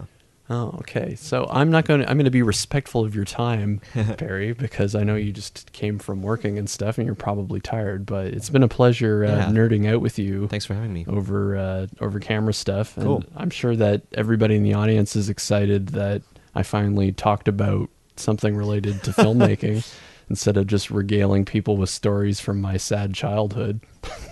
Well, I can hang around longer if you care to digress. Can you relate? Did you also have a sad childhood? Not to make you feel any worse, but no, I did not. Okay, well that's good. Most of my art friends had like nice middle class like upbringing. Everything was pretty cool, right? And they're better people for it. These people talking about how like a rough life leads to better art. They don't know what they're talking about. I find that I was talking to game designer Matt Hamill on Sunday, and I think that what people underestimate is the amount of bold risk taking that's possible when you have a very supportive family. You know that you can't fall like too far. Oh, that's huge. And it allows you to like take risks, like I'll go shoot in Costa Rica or whatever. You know? Yeah, no, I certainly have thought a lot about that. Thinking about the trajectory of my career and how I've gotten to where we've gotten to, and you're right. A lot of that has been because I had a very supportive family who kind of allowed me to live at home for multiple years, rent free, and so I could take the risks that I needed to and invest the money that I was not paying for rent. Thanks, Mom and Dad, into the tools and tools of the trade in order to sort of learn my craft. Absolutely.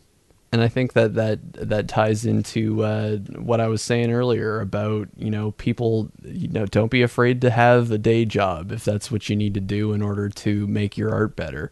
For this sure. whole like fake it till you make it thing where you've got Toronto famous indie rock stars, and you visit their apartment and they're like living in squalor, right? And it's like the fancy shoes and the artifice. This is all just like a stage play that they're putting on, and you think, you start to wonder like the thing that I hate is that like sometimes it starts to impede the work going to the next level. Like if only they were able to just have, spend 5 hours a day working or whatever, they'd have that extra bit of money to buy the studio time that they need to boost up the production or the. But I think it's also, I think it's balanced too, because I think it can, and I've certainly seen circumstances where it's gone the other way, that where the money aspect becomes so attractive that people find it very hard to let that go, or given the opportunity, when you have those forks in the road in life where you can Take a risk. take a risk and go to the next level, you sort of get kind of comfortable and complacent in the money driven choice. That is an excellent point, and I would add the caveat that what you got to do is find a source of income, but continue living as though you don't make any money, and then you will build up a war chest of money that you can take risks for over a period of a few years. Avoid that trap where you're so desperate to pay your rent each month that it forces you into chasing paper, where you go like, well, maybe I'll, direct this. Right. That sounds like your 5-year plan there, Jesse. Yeah. No, I'm already doing it, but I encourage other people to also do that. Don't let money make you into a crazy bastard. No, it's true. It's true. And I think something also to be said about sort of finding, again, not to sort of, because it can go to the extreme where you get comfortable and complacent, but I think also trying to find some happiness in what it is that you're actually doing. Like, a lot of the stuff that I do, it's not sometimes always the most exciting thing. It's not, for listeners out there, it's not always sports cars and supermodels all the time. It just, it's just not. But, something that I've sort of come to realize in the last couple of years is just sort of that regardless of what I'm doing in terms of content, which again is not always the most enthralling, exciting thing always, but I'm so content and happy in the process that no matter whether it is sports cars and supermodels or, corporate CEO guy that I'm interviewing for the day, that I'm still setting up a camera. I'm looking at something through a lens, figuring out where the lighting is coming from and what I have to do. And that process never changes. It is always the same process every single time, regardless of what it is, what the content is. And I'm a guy that is very sort of happy and content in the process. Mm-hmm. And that has definitely made my life sort of easier to digest and in the things that I'm doing. And that was the big takeaway that I had from the Jiro Dreams of Sushi documentary. Mm-hmm. That commitment to trying to do something at a world-class level is just as important as whatever your interest is. Mm-hmm. Trying to approach that mastery is enough to build a life around. It's enough to build a career around. Trying to get progressively, incrementally more masterful at whatever your chosen expression is a fascinating kind of thing. And I think you only get there by going out and doing it again. And I always tell people just get to the next job. Just get to the next job. Like, I see so many people get hung up so much about the current job, and that is not to say that you don't do your absolute best and put your heart and soul into it, but at a certain point you gotta sort of let it go and sort of look at what you've learned from this particular outing of that process, and just pray to God that you get to go out there and do it again. Mm-hmm. Because so many people don't get to go out there and do it again. And or never got the the opportunity to start. Exactly. Right. Exactly. I think that you can get into situations where I'm focusing on the negative aspects of an opportunity. Yeah. Whereas, like, you look back at it, 5 years later, and you go like, "Oh, that was really cool. We had that sound stage that we rented, and we got to use a smoke machine this and that, rent a car, and those are kinds of life experiences that regular people don't typically do." I know, and it's like that old adage, right? It takes 10,000 hours to master something. So it's like you got to put your time in, Props to Malcolm Gladwell. Changing the world. Absolutely. So, Barry, do you have any theme music? Theme music? And do you have any guilty pleasures when it comes to music that I can overlay on your introduction? Oh, God. It usually works better if it's something embarrassing, just so that you're relieved of the pressure of trying to pick something that's cool. I don't know. A lot of Taylor Swift. I don't know. I'm so kidding. Shake it off. Or are you more of a fan of the earlier country work? I'm not gonna incriminate myself any further by further commenting on said topic. I'm sure I'll leave it to your discretion, Jesse. Sweet, cool. I also have been putting the challenge to different art friends that I have of coming up with a prompt. If you run into a cinematography apprentice and you wanted to give them an exercise that would set them off balance, maybe give them the tenacity that they need to become a working shooter, think of some sort of torment that a camera master might put on their apprentice. What would it be? What do you think is something that you can do as an exercise to get your chops? Wow, good question. Great question. Advice I would give to young shooters. I would say, I mean, there's so many things, but I guess to sum it up in a very general level, and it maybe is a little cliche to say, but just go out there and shoot. Put yourself in a position where you're behind a lens and you're thinking about the way it's, thinking about framing, thinking about lighting, thinking about composition, thinking about how you move a camera, and just go out there and do it. Grab yourself whatever camera. Like, we've touched upon a little bit of the tech side of things today in this conversation, but I think the big takeaway is that at the end of the day, none of that really matters.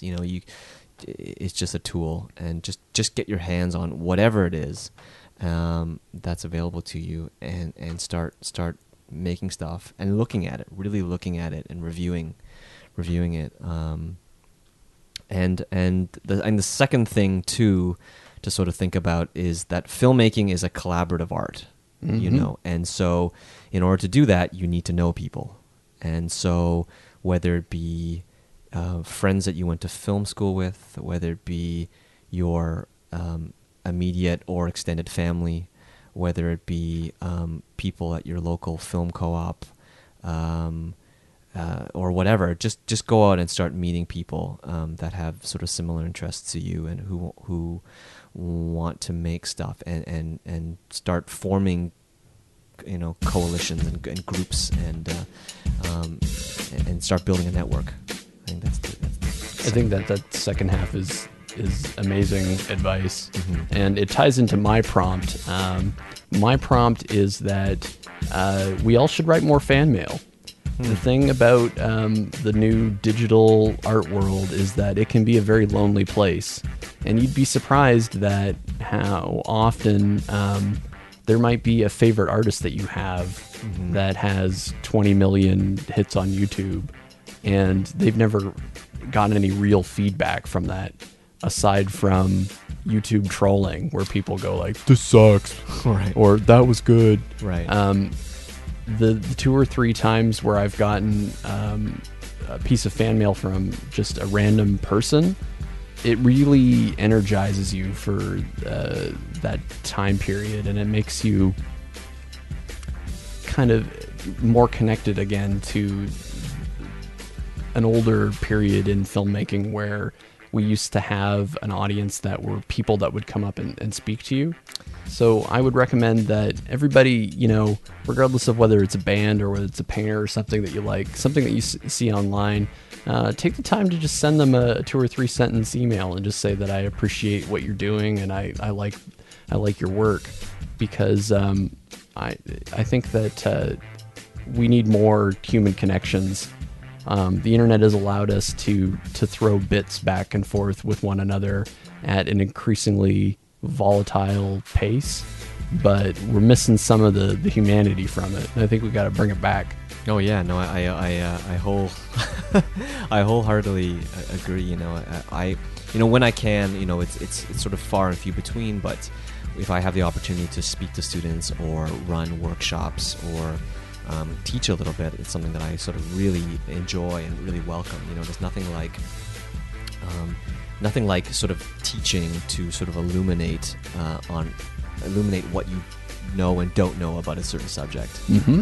And getting to sort of see, which you can only do by sort of human interaction, sort of see when a light bulb sort of goes off in somebody, when they sort of understand what you're trying to teach them or show them, is a wonderful sort of experience, and again, just I think fosters your own sort of personal growth. I love how you phrase that, because there's a funny thing that happens sometimes where you didn't know how much you knew about a certain thing. It's like no one's really going to ask it. Let me reflect on it.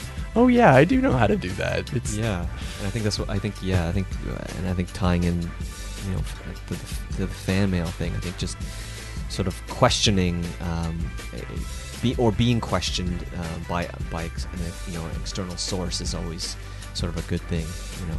And so I really enjoyed your question, actually. And the fan mail thing also extends to, you know, people who you think it's you've already covered. Right. Like, you'd be surprised at how often you know, close friends they forget to tell one another. It's like, by the way, you're fucking great. They ever tell you that? Yeah. I don't know if it's a cultural thing with Generation Y, but there's a little bit of a sibling rivalry that kind of happens with like friends. Sure. And I think that the world's too tough and chaotic a place right now. We got to start being a little bit more friendly with one another. Well, on that note, I think you're great, Jesse. Oh, thanks, Barry. I think you're great too. Thanks, man. The music swells. All right, that's it. Cool. That's another 2-hour and 10-minute podcast for everybody who's looking to fill that vacuum. There's a lot of people that are doing rotoscoping and stuff 8 hours a day, and they need to fill that awful silence with talking. With my jibber jabber. Cool. Well, thanks for having me. You are welcome. Oh, did you want to? Do you want Twitter followers or anything like that? Yeah, I mean, if you guys are out there and have any remote interest in the existence that is my life, you can check me out on twitter.com/Barry Chong. I'm not so active on there anymore, but Instagram has sort of become my new medium of choice. Hot new platform. Yeah, I mean, I'm a visual guy, so I like the ingestion of Instagram. So I think my handle is instagram.com/barrychong.dotcom. Brilliant. Yeah. Okay, good night. Cool. Yay! Sweet. Thanks, Barry. Yeah, man. Thanks for having me. That was fun.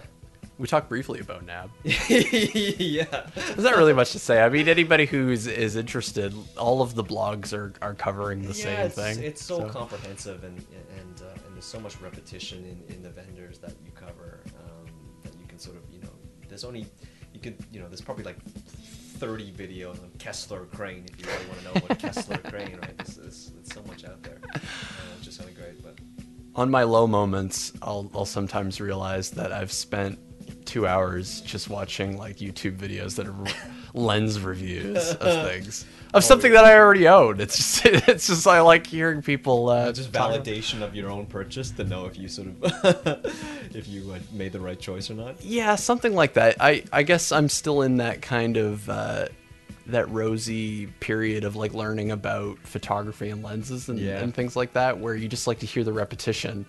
Yeah, like, no, it shutter doesn't. speed. I mean, shutter angle. Oh yeah, I know what that is. It doesn't if you ever go away. You know, it's a medium that it's so easy to geek out on, and sure enough, you'll find yourself 4 hours down the road. Like, have you seen that Angry Photographer YouTube channel? No. Oh, it's kind of great. Oh yeah. Yeah. Is this a guy just griping about stuff? Oh, he's so angry. He has this 27-minute tirade about why primes are better than zoom lenses. Oh, that's funny. And he starts going into the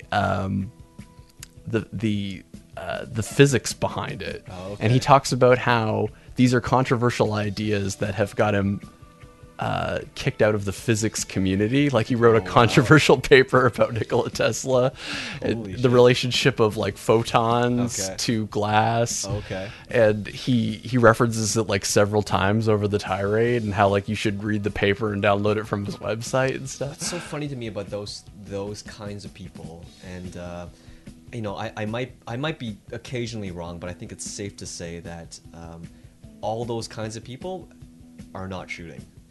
Like they're not, you know, they go out there and complain about the stuff, but probably never pick up a camera.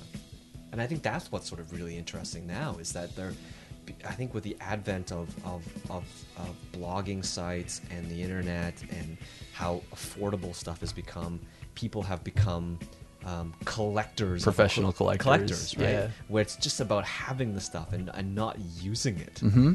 And that to me has been really interesting. Every so often, Philip Bloom will like publish one of his short films or music videos or something on his website, and people are kind of like, "That's very nice, Philip. Keep with the camera review."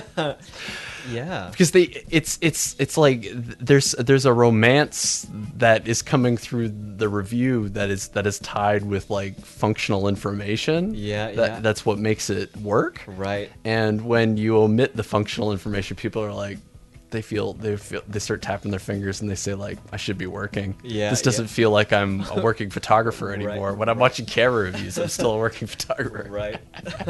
Just an excuse to waste time. Mm-hmm. But yeah, like the collection thing is so funny to me, you know. And but yeah, but it's like just go out there and make stuff, you know, and just use the stuff. It's like that's always to me the interest. Scratch into a camera. Yeah. You know, everyone does it. You buy something and it's nice and shiny and you're super precious with it, and you kind of don't really use it because you're so precious about it. But then you happen to drop it one day, and the moment you drop it or put a little ding in it, then it's like, okay, then you start using it. I always kind of look forward to and sort of anticipate that first ding or first scratch, because I know the moment you're gonna unbox that new Canon C camera and you're just gonna say like, wow, whoops. Well, that's over with. There it is. And here we go. But yeah, but then that's when the actual, you know, usage of it really starts and kicks That's in. funny that you should mention that, because I've heard so many times that it's the hobbyists that are sitting there polishing their perfect cameras and reselling things. Yeah. The working cinematographers, you know, they look at gear and they'll just like pull it apart and stuff. Is like, yeah, I'm going to be throwing this in the back of the van and stuff. These cables aren't going to hold into the side. You know, they're completely unprecious about. Yeah. And don't get me wrong, I'm still very precious with the brand new stuff. You just by human nature, that's just how it is. But My it's like, baby. But you know, a year into, you look at it, and it's all scuffed. It's kind of like a car, right? You're super precious with it. Like I remember when I bought my car, the first like 6 months I had it, I would hand wash it, just baby it, and just watch every little ding and scratch. But the nature of what I do, a car is about utility first and foremost, and the one. Utility and precious maintenance don't coincide with each other, right? That's not going to happen. But so the moment you scratch the interior, you put a scuff on the outside. But then you start really driving the thing, right? Yeah. And using it. And the fun begins. The purpose of it, right? Are you interested in the anamorphic stuff that everybody's been talking about? I am. Yeah, anamorphic is. I mean, I haven't really done. I've done nothing. I've never done anything officially anamorphic. I've played with a bunch of different adapters and stuff over the years. Yeah, it's an interesting way to. It's a different discipline, put it this way, in terms of the way you have to lens stuff. Certainly in the old school lenses, you know, you have to shoot them at deep stop, and you couldn't sort of frame things like too far on the edges because everything's just way too soft and not usable. And so, again, talking about sort of like how a technology dictates a style. Yeah, that's the perfect example where you just it looks terrible, it looks shitty on the outskirts of the lenses, so I'm just going to frame everything center. Mm-hmm. And sort of embracing that is kind of fun. Yeah, I mean, it's something cool. I mean, I would sort of, given the right project and whatever, try it out. It's expensive though to rent like modern anamorphic lenses. Yeah, they're coming out with because the GH4 has announced that it's got an anamorphic mode. Right. I suspect that there's going to be a compact version that somebody makes that's going to be really different. Yeah. Well, Vedra, which is a company by Ryan something or other. He used to work over at Schneider Optics, which is a big glass manufacturer. So he broke away, I think, from Schneider, and he's built these like purpose-built Micro Four Third lenses. And I think they've just announced a anamorphic lens of sorts, and that should be fairly affordable. Oh, sweet. Yeah, so that's probably going to come to market soon too. I mean, the whole lens market is completely sort of changed, and it's still a little bit out of the reach of the sort of common owner operator. I think Mm-hmm. you know, a lens package is still $20,000 to $30,000 for Super 35 lenses, which is way cheaper than it ever was 10 years ago. But 20 grand's 20 grand. And Yeah. It's still just outside of the reach of the common person. But I think what also democratizes it, and this has always been the case, like it's 20 or 30 grand, but the resale value of lenses is pretty good. Sure. So it ends up being like kind of an equity type of situation. If you have the cash or- flow to Yeah. put it down to do it, it's always a good investment. But I think as you know, Super 35 lenses are becoming more and more common. I mean, they are common right now. I think the lens game is now trying to catch up. Right. And so I think in the next couple of years, you're probably going to see more affordable primes that are pretty high performance sort of lenses. And then what I'm waiting for is to sort of see a cost effective zoom lens Yeah. come to the market. You know, the nature of what I'm doing is zoom lenses are just much more practical as a reframe tool. But a zoom, cine zoom is still 20,000 plus. Yeah. So- I've never worked with cine lenses before. Primes or any of them. Any of them. Any of the. Is it mainly an ergonomic difference? Primarily it's a focus throw thing. So and also having a manual iris, Right. which is super nice if you just need to fine tune an exposure. Well, what's neat about those speed booster adapters is Right. they add the manual Do they iris. really? Yeah. Do you want to see? or for the Nikon version, I guess. Yeah. The Canon one doesn't, I don't think.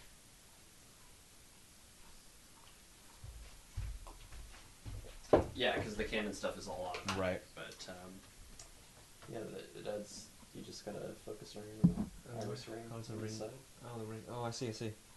But it's not in stops, right? Or no, it's not. No, it doesn't click. I mean, but it doesn't read out an actual f-stops. I don't think. Like that, is that f4? No. It doesn't look like it. I'm not sure what how Like the numbers like just a equate. numbering system, right? Cool. Nice. That's awesome. Yeah, so and then ergonomics, mainly from if you're working with an assistant. They just want more travel on the lens, so that if it's not just a slight turn pulls you from, like on a stills lens, you turn it this much and you're pulling from 2 feet to like 40 feet, Right. You want like a longer travel on the lenses so you can actually pull accurately. One other thing that Philip Bloom was showing on his site, there's actually companies that will convert. So like you can send them a Sigma lens Yeah. and they'll take the glass works and Yeah. put it into Different housing. a housing for Or they'll just even just declick the iris and put it like a different mount. Like Matt Duclos down in the States does a lot of conversion work. And then there's a company, Lens, what are they called again? I can't remember. But they do complete rehousings. So they'll just take the glass element and rebuild the whole thing from scratch, which is pretty impressive. There and there are other sort of issues with that, but like there's what they call parfocal. So on a zoom lens like that's parfocal, if you zoom in, focus, and zoom back out, it'll hold focus throughout that range, Right. which is really important if you're working in critical sort of work. But some of these rehoused lenses don't do that, and so that's sort of a subtlety that will become very apparent given certain circumstances. Right. Yeah, but there's a lot going on in the market now. It really is. It's everyone and their uncle is making something. It's crazy. And for a collector, that's perfect fodder to Oh yeah, it feeds the machine. to feed the machine. Totally. But But Yeah. it never ends. There's always. I'm at a point in my career now where I'm like I don't want to buy anything more. I do Yeah. not want to buy anything more. Yes. I just want to get rid of stuff, which is probably going to hold true this spring. I'm trying to get rid of a bunch of stuff. But I can find myself being like, oh, boy, this is really cool. you know, and I think just being smart about it. Like I've always sort of, like I said, bought accessories, and Yeah. I'm much more interested. I'm much more interested in lighting gear more than anything else.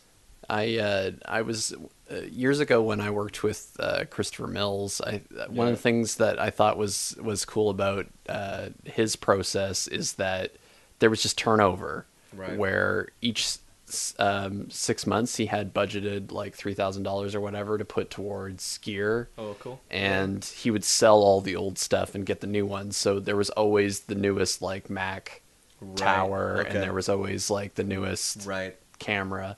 And if you do it disciplined enough, you have a resale value for that stuff while it's still semi new. It's true. Yeah, you're right. Discipline is the key word there. You really have to be attuned to the used market and really get on it right away. Because the difference, like, for example, with the C100, you know, probably like 6 weeks ago, I could sell that camera for $4,000. Mm-hmm.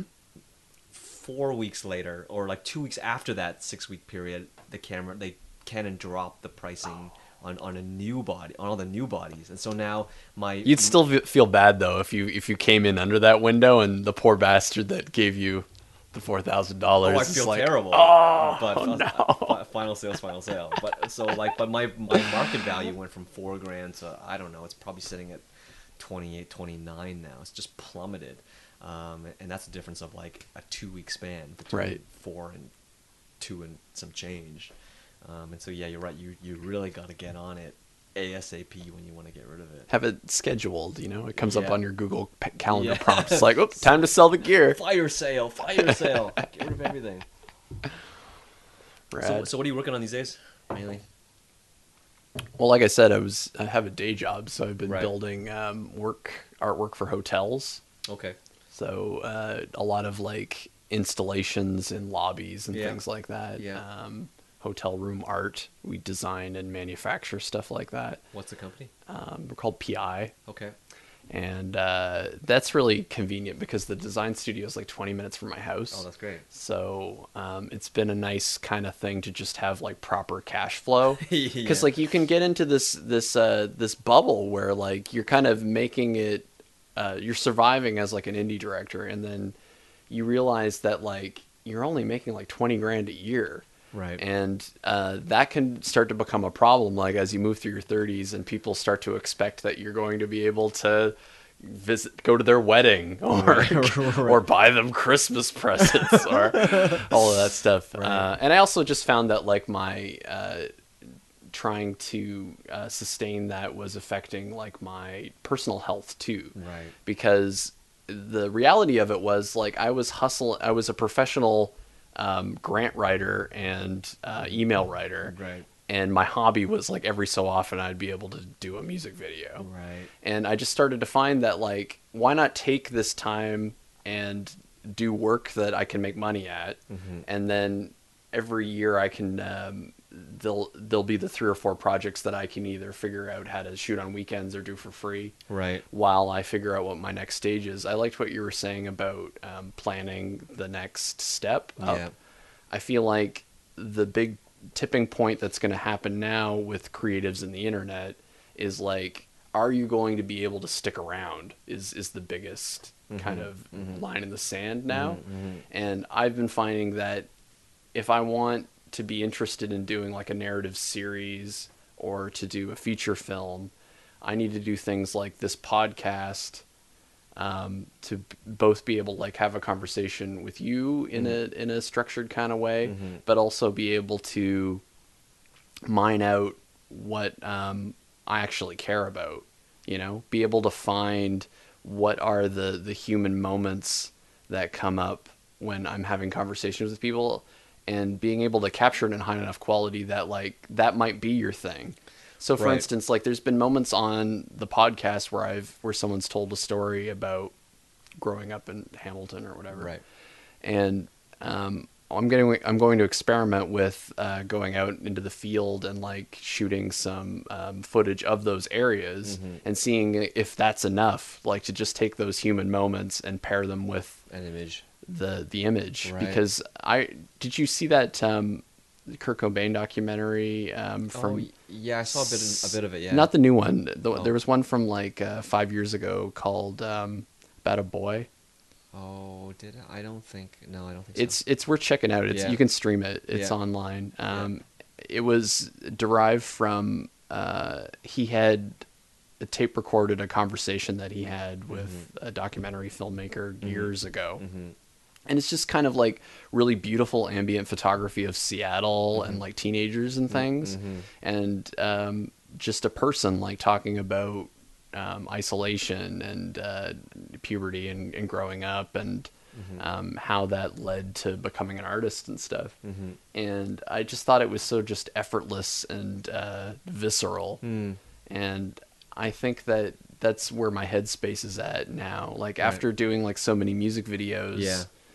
I kind of want to get in touch with something a little bit more personal. The internet has enough magic tricks. Right. And I'm kind of not in that headspace anymore where I want to. And it's not authentic. Like like you said earlier, like it really is about voice, and you can only sort of come at anything you do in life from your own perspective, and so trying to deviate from that in any way just leads to, a certain a feeling that doesn't project authenticity, I think, to an audience. I was starting to feel disingenuous because I don't watch music videos. Right. And when somebody does put one in front of me, I generally like skip to the middle, skip to the end and go like, I got it. Okay. And then when it comes to like indie features, I've had colleagues and stuff Right. from LA or from here in Canada that have spent like 4 years putting together a feature film, and they send you the link and it's just like, my heart breaks, but like I can't watch it. It's just like I don't have time, and I maybe watch 2 movies a year, right? Like I have to reconcile to myself that like my life has moved on, and I have to be open to the idea that media is changing. The most of the time I'm listening to podcasts and I'm doing visual art, and I feel like I need to make work that kind of fits within those areas of interest. I think that's important. I think it takes 5-10 years to sort of even get to that point. You put your 10,000 hours in, you're like, okay, well, I've kind of more or less figured out the process of how to do these things, but now how am I going to take all that skill set and actually apply it to things that I actually care about and things that actually interest me? And that goes right back to that sort of comment talking to students. Like, just you want to know that after that 10 years that you have things that you're interested in besides the immediate function of making movies. Yeah. That you have other interests, whether it be, in my case, food and cooking, or whether it be the visual arts or sports or whatever it might be, and be able to have to say something about those things. There's a great section in the Beatles anthology where they're talking to John Lennon about his work and how his songs like evolved over time. Right. And he was saying that when you're in your 20s, it's all playtime and everybody gets psychedelic and you do a lot of drugs and you've got this kind of unbound creativity where you're exploring the world and just making observations, almost like you're channeling. Yeah. And then at some point you get into your 30s and you start to say like, well, what's the meaning though behind this? And then there's a shift in like his songwriting where it went from being these colorful abstract collages to being just stories about his wife, stories about his baby, like what he feels like when he smokes a cigarette in the morning. Right. And I feel like the same thing's happening to me. Like I'm getting more and more impatient with artifice, where I want like the artists that I care about to make work that I feel like when I watch it, I'm learning more about that person. I come away with it with a feeling like, I've connected more with that brain. Right. Versus the type of work that some people make, which it can feel completely anonymous. Where, I think that's why I like working with real people. There is that sort of connection there that you have, and there is something very genuine about that, because you know it's a real person as opposed to a giant transforming robot, that Hollywood has churned out. There's something, there's something very, there's almost a built-in visceralness, because I mean, certainly the stuff, the documentaries I like to watch are always about the very common human experiences. It's about love and loss, and these very simple things, but because we've all gone through it, there's an immediate sort of connection there, and then being able to sort of attach a real factual person as an image to that experience just makes it that much more visceral, I think. Yeah. How do you feel about learning more about the personal lives of the artists that you like? Do you appreciate it more? Do you like keeping the mystery? I've run into friends where they're disappointed when they find out too much about their heroes, about the backstory of a painting, or like the backstory of a film, and the person behind it. I'm on the other camp. Like I like David Lynch movies more because of the documentary stuff that I've seen about him. It leads to I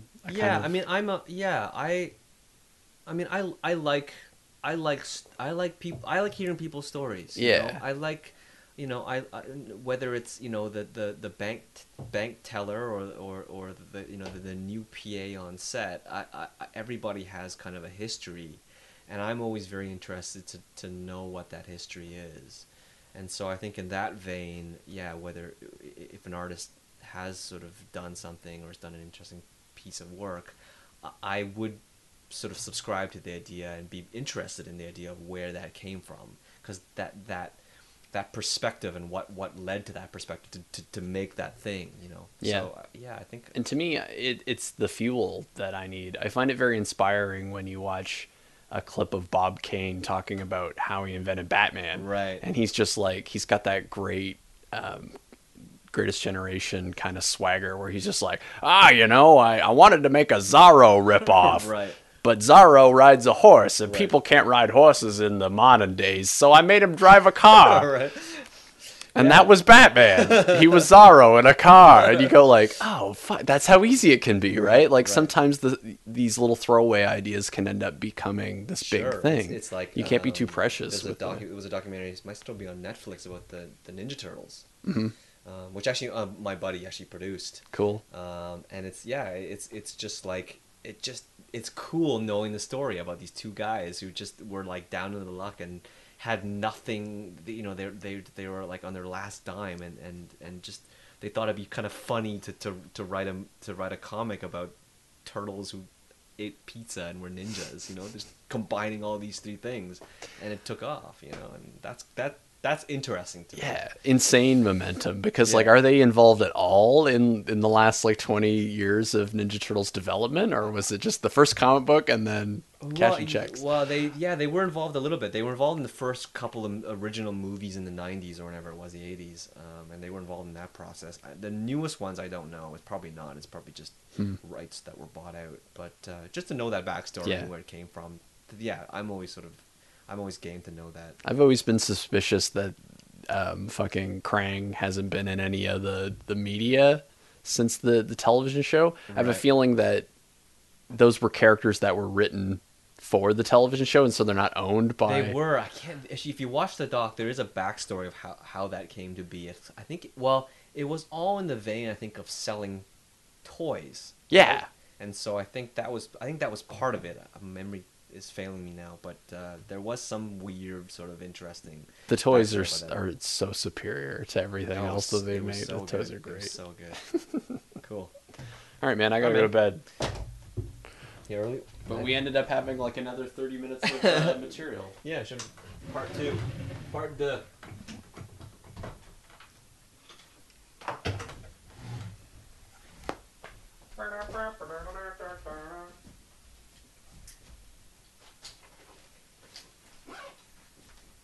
I need to wash there. Oh, cool.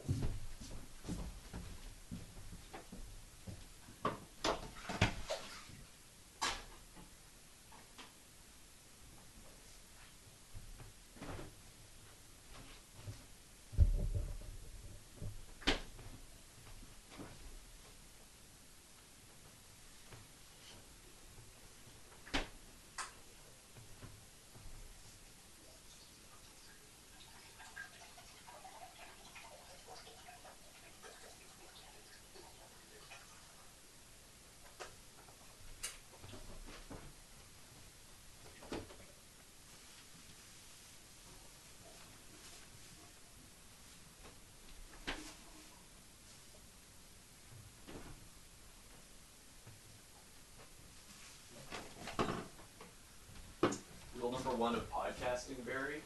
Never turn off the recorder when the interview ends, because people immediately get relaxed and they start throwing all the good stuff. You're right. Same thing with like rolling a camera. Sometimes I'll roll just a little longer after they actually technically say cut, because you just never know what gem you might get. That's one of the things that I love about that GH4 camera is that you load it up with like a 150 gig card or whatever. Yeah. And the battery lasts like 6 hours. Right. So it just completely relaxes everything. Yeah, it's great. Blackmagic camera, I'm sitting there like, Good rollout. and then you got to decide like, do I delete it all? Right, yeah, that's always scary. Just roulette, like spin the wheel again and see what you can get. Cool, man. Thanks for having me. Good to see you. Yeah, man. Hopefully it's not another 6 years. Oh, yeah. So I'm around. If I want to hang out, just let me know. Well, apparently not on Roncesvalles if I have a camera. Cool. Drive safe, man. Alright, thanks, buddy. Have a good